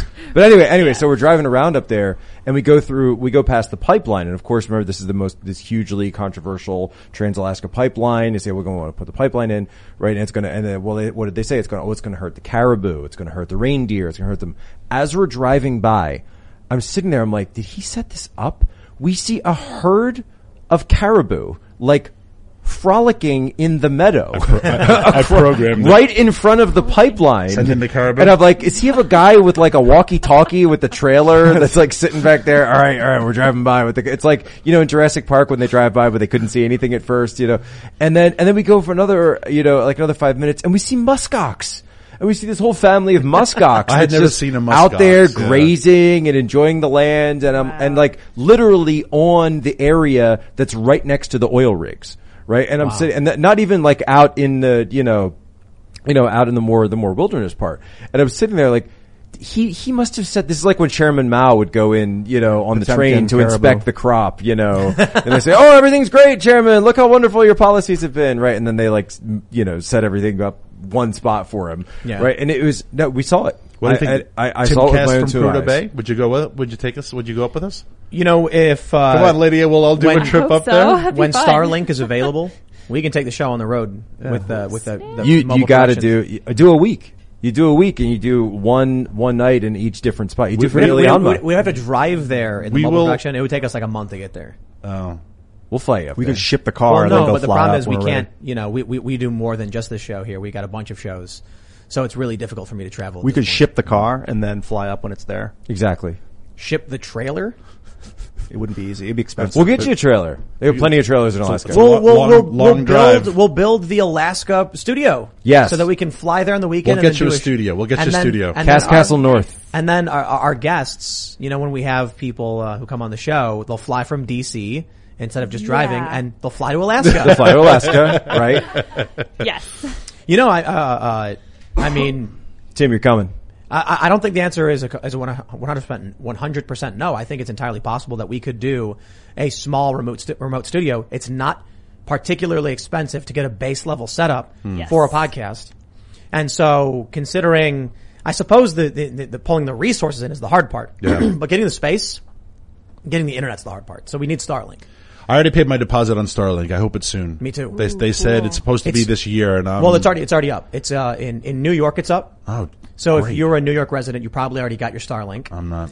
We're lower on the East Coast, so they're saying late this year. So we're a month or two away to getting Yeah. Starlink and 100 crossed. megabits up and down. My internet. You can put it. You're not supposed to do this, but apparently you can put it on a car. And so long as you're within the satellite range, because they're You'd have to be satellocked, under the My internet is awful. So once it goes nationwide, we'll be able to drive around the entire country and always have high speed internet, even in the middle of the desert. The difference is that you would be so when you're traveling now, you're switching between towers as you're constantly going. It's not possible to do on cell networks. What this would do is you would be switching between satellites as they go over. We could theoretically do a show in. So you'd be doing moving, handoffs. get like a tour bus, and It'd be handoffs, yeah. But with a satellite, So there's not. You have 500 miles before you get to a handoff. that. That's the range. Well, obviously, yeah, the So, range is obviously satellite. different than a cell phone tower. Yeah, so once Earthlink is nationwide, even up into Alaska, we can drive anywhere. So they have Earthlink and Starlink? You said when Earthlink is Oh, live. Starlink. Yeah. You mean Starlink. Starlink? We got to build an Earthlink now. Yeah. No, I think Earthlink is a different satellite company. Let's go to Super Chats. Yeah, that's the dial-up. Jurassic Josh says, when Saki said that no Americans are stranded in Kabul, does that mean she's lying, or did she mean that 15K Americans are just dead already? So it is a lie, and it's a lie because she's using weasel words, right? When she says they're not stranded, that she's then trying to say like, well, because we're there to help them. We're they're trying not stranded to get because them we're trying out. to get them out, right? Yeah. So So she's playing a semantic game, Here's the way I explain it. which is a lie. When Ian, he goes to the mall and his car breaks down. He calls me and says, "Yo, my car broke down. I'm stranded at the mall." I say, "Hey, I'll come and pick you up, but there's a bunch of traffic, so I'll try and get there. All right." Then as I'm leaving, I'm getting in my car, and someone asks me like, "Oh, hey, where are you going?" Ian is stranded at the mall, so I'm going to go try and pick him up. Now compare that to what's happening in Afghanistan. A bunch of Americans have no way out because the airport's locked down, and Jen Psaki says, "We're going to go and try and pick them up." Therefore, they're not stranded. Because we're on our way. No, they're literally Help is stranded. on the way. That's why Right. you're going. And just to throw this out there, I've actually been told that it's you're hearing a lot about these like private groups that are trying to go over and get people out. It's the State Department that's shutting down a lot of this stuff. It's not even the military. It's they're getting in. I've spoken to members of Congress about this. I've spoken to active duty people about this. It's State Department that's coming up doors because they want everything to be centralized. They want everyone to be accounted for in a regular situation, sure, that would be fine. But they're sticking with the deadline. And come August 31st, we are going to see stampedes. We're going to see bloody altercations. We're going to see shootouts. It is going to be a human waste. And there are still casualties. several thousand people who are in human the remote crisis of villages humanity. that haven't even gotten to Kabul. Right. People Let's, are fleeing to Kabul right now. And Bagram Air Force Base is 45 miles out. Right. Middle And of nowhere. they abandoned it in the middle of the Middle of nowhere, where there were people who were telling Milley and from what I heard that Austin wanted to do this is send in the Rangers and take it back. Wow. Jump in, take it back. The Taliban doesn't have like battalions, that are like marching around, right? You go in there and you do Ranger stuff and you take care of it, right? Let's And they read said some no, more. they didn't want to Black Hawk Down. I heard that, yeah. Deliopolis says, what do you believe would happen to wokeness if the U.S. government collapsed tomorrow? How would this affect the broader Western world? I don't know if woke is an intrinsically American thing. I mean, I think America is pushing it a lot more than other countries, but I think it's a collapse of Western value thing. So maybe its ringleader would would slow it down if America was gone. But it's another manifestation of Well, when he's saying government, communism. I kind of get the sense though that he means more of like the American system. I think wokeness would Right. evaporate. I think it would be disappear. Oh, I mean, really? think Yeah. of No, I any don't think it would. think of any post-apocalyptic movie or series you've ever seen. Does anybody drive up to the outpost and say, hey, let me in? The cannibals are after me, and they say, oh, well, what are your pronouns? Yeah, No, it would collapse overnight. It's not like that. It This disappeared. wokeness only exists within the secure bubble of the Yes. U.S., imperialist I state. feel like there would be armed militia roving. Woke militias? Yeah, that are like submit or they just massacre people. If They- there's no they- rule of law. they There would be. listen. I don't think you're wrong about that. I think there'd be an extent of that. You're not wrong, but that would be like the first week. and then all of the commando ex-military veterans who are anti-woke would laugh at their failed tactics and their inexperience, and they get swept out. But we're saying just America's gone, Canada's fine, England's fine, Australia. I think I think America's slow to the wokeness. Well, in America, it would. Oh, in America. Yeah. Oh, I think I'm worldwide. Oh, in America, it'd be gone. In a I'm second. talking like a full-on collapse. Forrest scenario. Cooper talks, Totally gone. He was in the Rangers, obviously, and he says whenever I bring up violence, And you'll have like woke refugees. a way forward. He keeps reminding me that when it comes to violence, 1% of the people are extremely good at it. And that is who's going to take control if there's ever a vacuum. Look, I always say this, and I'll say it again. You know, people want to get into that conversation about, country versus cities, what would happen. There obviously are a lot of guns in the country and rural areas. There's a lot of guns in cities too. Yeah. Right? And there's groups called gangs, and you can't overlook that. All right. T says, if you read this, I'll subscribe to the website. I got you. There you go. Now you gotta be a There you go. That's it. You're done. You're done now. You're done. Joshua Ryman says terrifyingly starting to remind me of Saddam and the Ba'ath Party purge of Iraq. Wake up, America. We are all next. Yeah. So do you guys know that what was that all like the history of that? That was like when we went into Iraq. Well, that was the U.S. Yeah, the U.S. purged the Ba'ath Party. Saddam's cabinet, basically, and then they all became unemployed. They created even more unemployment. Then they became the Taliban. But eventually, ISIS. Well, ISIS. So there was first it was Al Qaeda in Iraq. So there was no Al Qaeda in Iraq prior to the invasion and the toppling of Saddam's regime. Saddam's regime had been against them. Sort of like these radical Islamists. And then when you forced the Ba'ath Party, and keep in mind, if you were a party member, you were out. Right, you're out of government, you're out of the military, right? So you've got all these people now who are trying to figure out something to do, and they see the oppressors, they see the occupiers, they view the U.S. as this occupying force, and this gets into the failures of COIN, this gets into fourth generation warfare, that, if you look like the occupier, and this is, by the way, the same for the Taliban, right? in a sense, and I'm just talking about the 4GW aspect of it, that if you are an 18-year-old, right, an Afghan boy, and you are 18 today, you have no idea what 9/11 was. You just know that there's been some country that's occupying your land, that doesn't speak your language, that doesn't believe in your religion, that has all sorts of values and demands that they're making of you that have no connection whatsoever to your cultural experience or the way that your people live, and they are walking around, marching around with their guns, telling you how to live. Right. That's your view. All right. DJ M says, keep up the good work, Tim. Regarding COVID and vaccine mandates, what worries me is if vaccines and boosters are mandatory, a tyrannical government can put undesirables on no-vax lists. Watch Gattaca. Just watch. Is that what they do? Yeah, it's great. Great well, film. it's not about vaccines, but what it is about is DNA. They call you valids, and invalids. So if you are a valid, that means it's about eugenics, right? So it's you have good genes, you are a designer baby, your parents set you up for success. Versus if you are a natural birth, what they call a faith child or a love child. Right. Yeah. Then you're considered an invalid, and you are sent to you're a second class citizen. Because, you didn't even have your booster, you didn't even have this. Isn't there like a pilot who's lying or something? The whole crux of the story is Ethan Hawke, and he was a natural birth, but his brother was a designer baby, and then what he does is he becomes I think they call it a borrowed ladder is the phrase they use, where he actually steals the identity, not steals, but he takes the identity of someone else so that he's able to get into this, it's sort of like the space program. And then he has to compete and physically and mentally and do everything at the level of one of the valids, all while protecting his own genetic material, because if anyone finds any DNA, et cetera, Gore Vidal's in it, by the way. It's like what they're doing now when you try to steal someone's COVID passport to get into a bar in Manhattan. Exactly. Well, that's a felony. It's really because what happens is that somebody who was an athlete, and it's Jude Law's character, gets into a car accident. Well, don't give away the whole story. No, it's just this. You want people to watch it. You want people to watch the movie. So he gets into an accident. He's not using his identity anymore. So he says, "Well, I'll pay to let somebody use my identity." Yeah. All right, film. Ethan Krause says, "Tim, amazing film."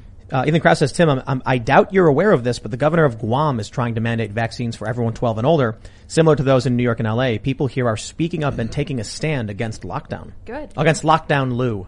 Lot of good memories in Guam. I was deployed there twice, or stationed there and then deployed out to various points of East Asia. Agana, Agat, Santa Rosita, all the different, or Santa Rita, all the nice little towns and areas. Beautiful, beautiful island. And, it is not cheap to get there, but, if anyone has the opportunity, highly, highly recommend visiting Guam. All right, let's see And by the way, a lot of World War II history there as well. A lot of World War II history. Never Summer says, Jack, you should set up a dead man switch with all the dirt you have. You think I don't have one? like if something happens to me, I can't even begin to describe the things that my network of people that are currently in the White House and the government would do should something happen to me. I'm just gonna leave it at that. Good. All right, Jordan Chapman says, been listening since 2015. Tim, in regards to anime, quick question, subbed or dubbed? I'm a subbed guy myself.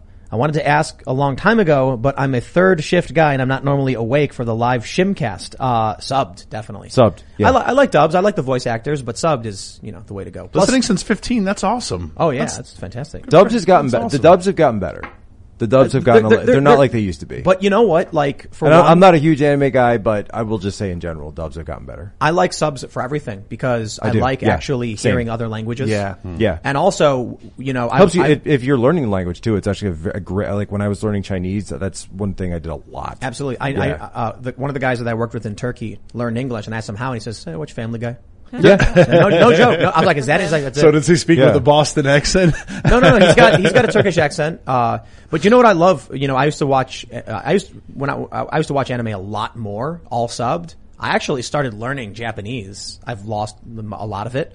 But then it's really interesting when you watch the subs and you see the translations and you're like, hey, that's not what it said. Like they missed nuance or context. Or often what they do is they'll change the translation a little bit because they think it contextually makes more sense to Americans. This is, we've got my wife, the linguist, who's sitting over here. She's like speaks 8 languages, So like that's really the one you asked that question. Watching, and she just said that, yeah, like a lot, cause she watches a lot of things that where she knows both languages. Right. And she just says like, no, that like. Do you speak French? No French. So I was watching Amelie. Yeah. You guys have seen Amelie, right? Yeah. I have not. And I watched it with a French guy, and he kept pointing out where they oversimplified the sub. Right, Because I think exactly, people, yeah. So it was really, really interesting when there was one specific part, and he was like, "Oh wow, they cut out like a whole sentence," and I was like, "Really? Like I don't even know. I don't speak French. I have no idea." Yeah, it's amazing. All right, let's see where we are. Camel of the Mojave says, "Don't understand. We have to kill puppies, or people might try to go outside and adopt them." Yeah, you guys heard about what happened in Australia. That's I think you're unbelievable. referencing. Is it because they think COVID's in the dogs? Was No, it no, they didn't want people was to it go really outside. puppies? It was, I don't know if it was It was puppies, a rescue dog. but they were worried But that people were they were going to young, leave their right? house and go to the shelter. They were like, well, you're not supposed to leave your house, so let's just kill all the dogs, and that way no one will leave their house. Oh my God. And they put down several cut off people's dogs. legs so Yeah. they can't walk. Exactly. Outside. What the heck? Simon Ecker says, I'm in New Zealand and we're basically Australia light at the moment. Our prime minister is using lines like be kind and team of 5 million to force people to do their bidding. Authoritarianism is running rife and it's awful. Well, I think the sad reality for you is that everybody knows New Zealand is Australia's Canada. So I'm sorry. when Australia is going to do something, New Zealand. No, the reality is that New Zealand's actually thousands of miles away from Australia and most people don't know that. When you fly between them, you're like, oh, wait a minute. Yeah. The Pacific is big. I'm married to an Australian, and I always joke like, "Do you take the bridge when you go to New Zealand?" It doesn't get any laughs, but I think it's funny. General biochemistry. Ooh, with some criticism. So cops are supposed to lose their jobs to stand up, but you won't say certain words on YouTube so you don't lose your channel. Lead the charge. Well, the officers, there's a big difference between saying, there's a 50-year-old woman with a firearm who accidentally crossed one of the borders. Let's put her in prison. And someone being like, hey, they're censoring us, so I set up a website where we can speak uncensored. I want to keep this channel running so we can keep reminding people that these conversations will continue to happen in a place where we're safe and protected. So, big difference between resist and, well, I'm going to blindly enforce violations of the Constitution. But, look, am I happy with YouTube censoring everybody? No. And that's why we decided to create a website where this wouldn't happen. So these cops can simply say, I will not violate the Constitution. And I will tell you this. The big challenge with censorship is, do we sacrifice the 99 things we need to say for the one thing that we need to say? And it really isn't easy just to say yes or no. If the solution right now is we can create a website, use YouTube as a main platform to show people that we're here and we're talking, and then let them know the website exists where we can do independent journalism, it works. But I will tell you this. If it ever comes to a point where we have hard and direct proof of something specific, and it means that we're going to get banned, we're going to say it. I made videos about that CIA guy whose name we can't say. I won't say it now because at this point I think it's years later and it's pointless. And I got into a fight with people at YouTube when they deleted my videos simply for talking about a news story. I actually threatened to republish the video on every channel at every hour I normally would, so I'd have like 6 uploads in one day. Well, like, try me. Well, and But do I sacrifice everything? You know, to your point as well, that, you know, there are other localities that are actively trying to recruit police officers that, number one, aren't enforcing stuff like this, and number two, aren't going to persecute you the way they persecute like a Derek Chauvin for doing your job and following the guidelines that are set out before you. And you could then have the option of going to one of those where A, you're going to be treated better, and B, you're probably not going to be asked to enforce these kinds of things. Well, we got a super chat from Adam Wayne. So I'm not saying, by the way, you know, for all the cops that, you know, that follow me, I get it. I feel you. But when I say get out of cities, it applies to you too. Adam Wayne says, Tim is right. I quit law enforcement after a successful career when Virginia enacted red flag laws. Wow. My reputation was destroyed, but I'm proud. You must stand for something or you will fall for anything. Wow. There is the challenge, though, in that, you know, if you have no choice, you quit, but then what's left? They rehire someone who's willing to do those awful things. Right. Yeah, So it's not easy, right? In this instance, maybe to the cops out there, and a lot of them have already done this. So I'm not trying to disrespect literally every person who's a cop. I'm saying that there are cops who do these things. If you are a cop and they say, "Hey, violate the Constitution," you just go, "I'm not going to do it," and then be like, "Well, then fire me, or go to your union or resist." And then if they boot you, they boot you. So I'll put it this way: perhaps the cops shouldn't quit. Perhaps they should just refuse unlawful or unconstitutional orders. As much as I won't quit YouTube, but I'll create a place where we can continue to do the right thing. If YouTube bans me, we've got an alternative and we'll accept that. And if you get fired because you refuse to violate the law or the Constitution, well, then you stood up for what you believed in. I've had people that I used to serve with in the Intel community that have come up to me since I left, and they've said, Jack, what you do now is what you were meant to do. And we love every minute of serving with you, but what you're doing now is, everybody thought I was crazy. Like, you should have seen the looks I got when I was like, I'm putting in papers. They're like, I had a government job. Like, what are you going to do to me? Right? I could have stayed the rest of my life. And, they're like, you wanted to go do what? Exactly when I started getting, offers and kind of had this other path open up. But now I've actually had people come back to me and say, you know what? You made the right choice. Especially with look at what's going on in the IC now. Justice Sty says, "Hey Tim, you should have G. Edward Griffin on with Michael Malice and Alex Jones." Yes. That sounds yes, great. we should. It's a good show. That sounds great. That would be a fantastic show. The new studio that we're building, we have a much bigger table. We can accommodate up to 8 different people. Wow. I don't plan on having 8 people. It's a lot of voices. Thank you. Right, it'd be way too much. But we have 5 right now, and sometimes we got to Tanya's over here. She could get a microphone. Right? We could always just so what we're actually planning on doing is just that we're gonna have a couch in the back where You see, that actually is a good option. Then you could kind of there would be a chime in microphone little for bit, you. So when guests are here and they're chiming in periodically, they'd be a part of the conversation. I like that. Yeah, we're so- almost we're almost at the end. You should say you want of to course, say yeah, hi real quick. of course. Come on, say hi. Here she is, folks. Hello, everybody. Hi, Tanya. So what do you like better, subbed or dubbed? Subbed. Subbed always. Yes. Of We all- watch all the movies. I love how we watched all the series Japanese. Remember that? That's right. But there's this Japanese detective series we watched. It's all subbed, like all the way through. Cool.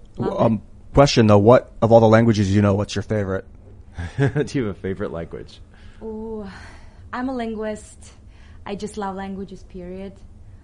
speak It's with Italian. you. Just so you know, it's Italian. She loves speaking Italian. We were in Italy. You were like, you were doing the fingers. There There it is. Do you dream in lots of different languages?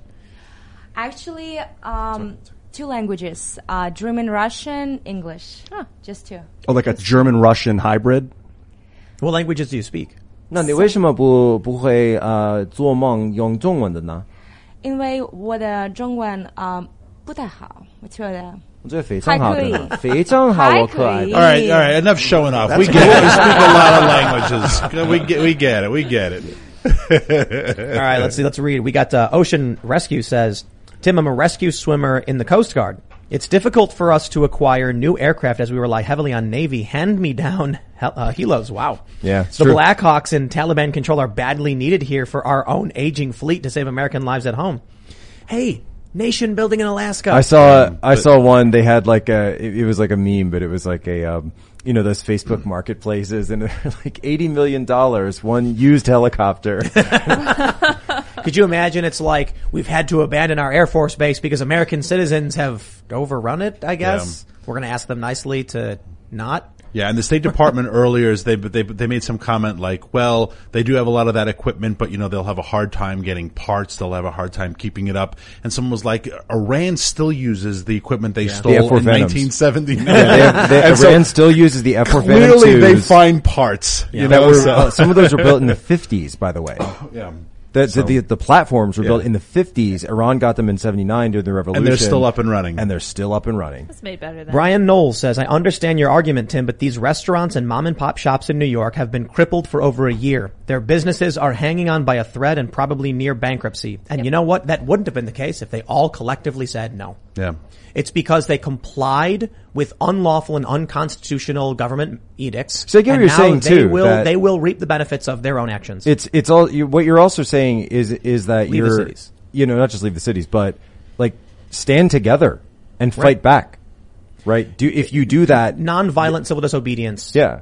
Is like an American pastime. Yeah. And I'm saying this lightly. I realize I'm not a restaurant owner, but I mean, how many bars did I go into starting at 15 that they never carded me once?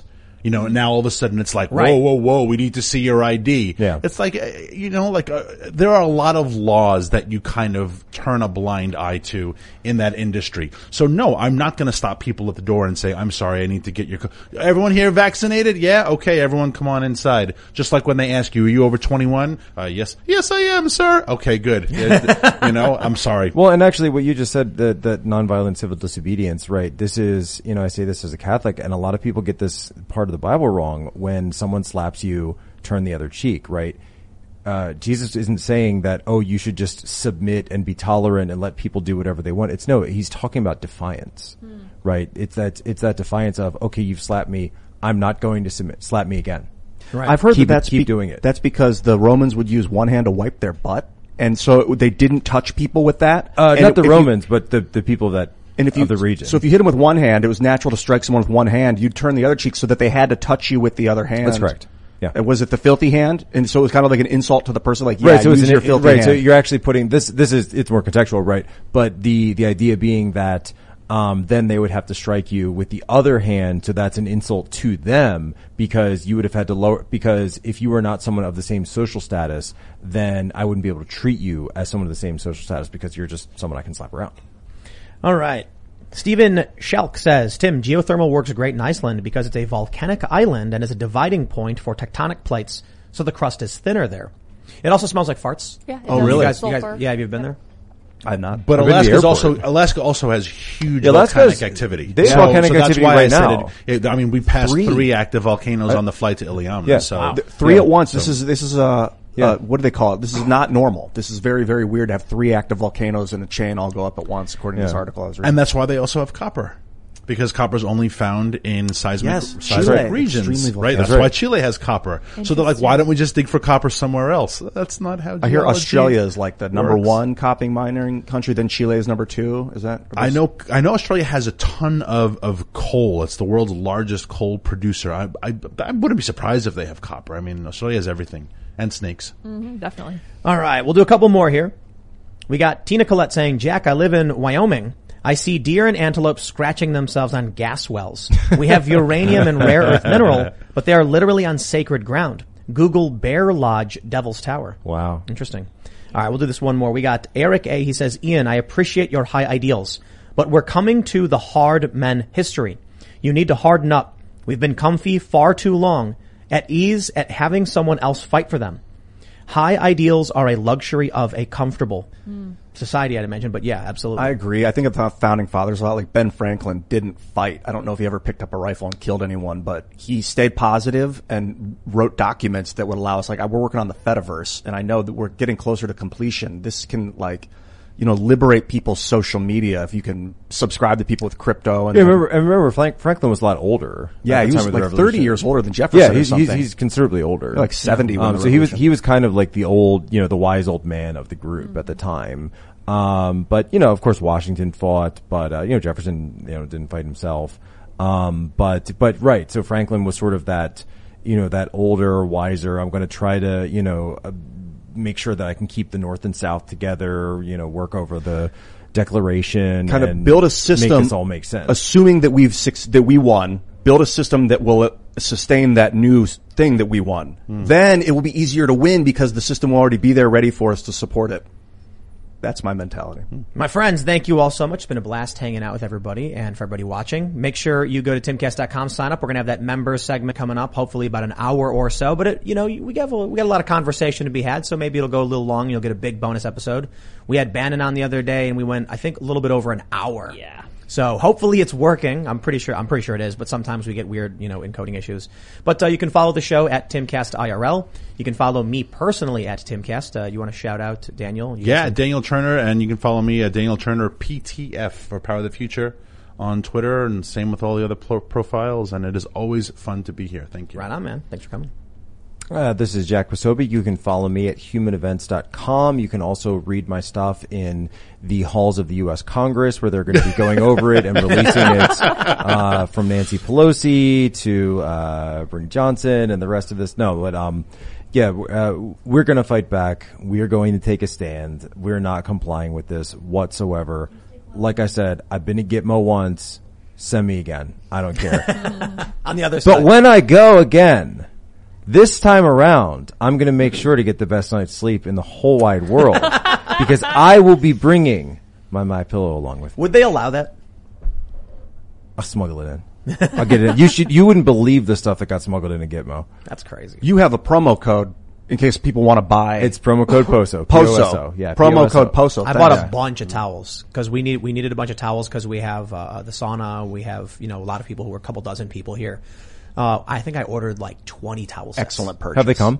Oh yeah, they're fantastic. Because somebody was telling me, I just got in the comments that they had ordered some towels and they were having, they hadn't come yet. Big old box came and I was like, good. awesome. Okay, good. Thanks for coming, guys. This Alaska thing was really eye-opening. That was really interesting to kind of visualize. I knew you would be into that. It's so cool. I could see yeah. what you were seeing, how you were describing it. It was very, very enlightening. I think it's particularly relevant for Ian because his nickname is Ian, Old Australia, the Destroyer of Worlds. Oh yes. Come and get me, Crossland. So any conversation about the destruction of the planet in any capacity, Ian just goes. Yeah. I think this is the next hour, isn't it? Yeah. Definitely. It's Ian. And there's a huge graphite mine in Alaska, Graphite 1, that they're still trying to open as well. Really? Yes, huge graphite. Deposits. Ian's going to move to I Australia. thought about moving there. I tell like me the hot more. weather. Is it really cold? Alaska? It's Alaska, man. It's definitely it's 9 Alaska. months out of the year. It's cold. On the North Slope, it was 38 degrees. I need the hot sun. I do well in the hot. But I'm down. Thanks. Ian Crossland. Check it out. But they do have volcanoes.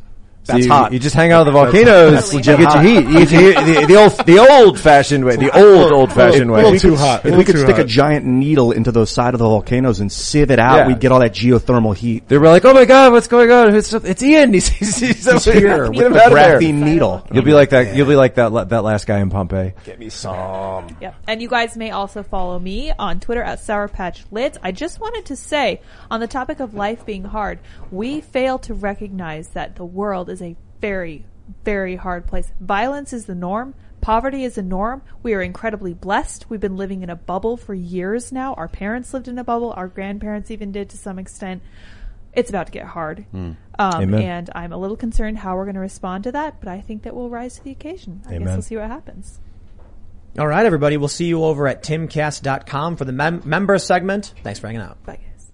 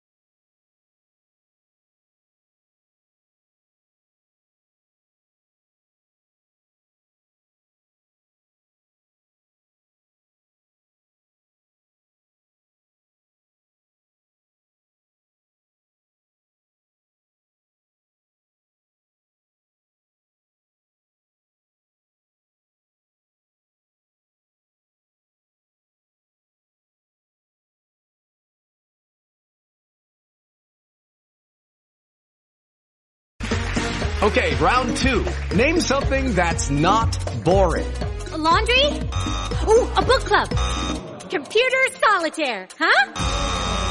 Ah, sorry, we were looking for Chumba Casino. That's right, ChumbaCasino.com has over 100 casino-style games. Join today and play for free for your chance to redeem some serious prizes. ChumbaCasino.com. No purchase necessary. Void where prohibited by law. 18+ terms and conditions apply. See website for details.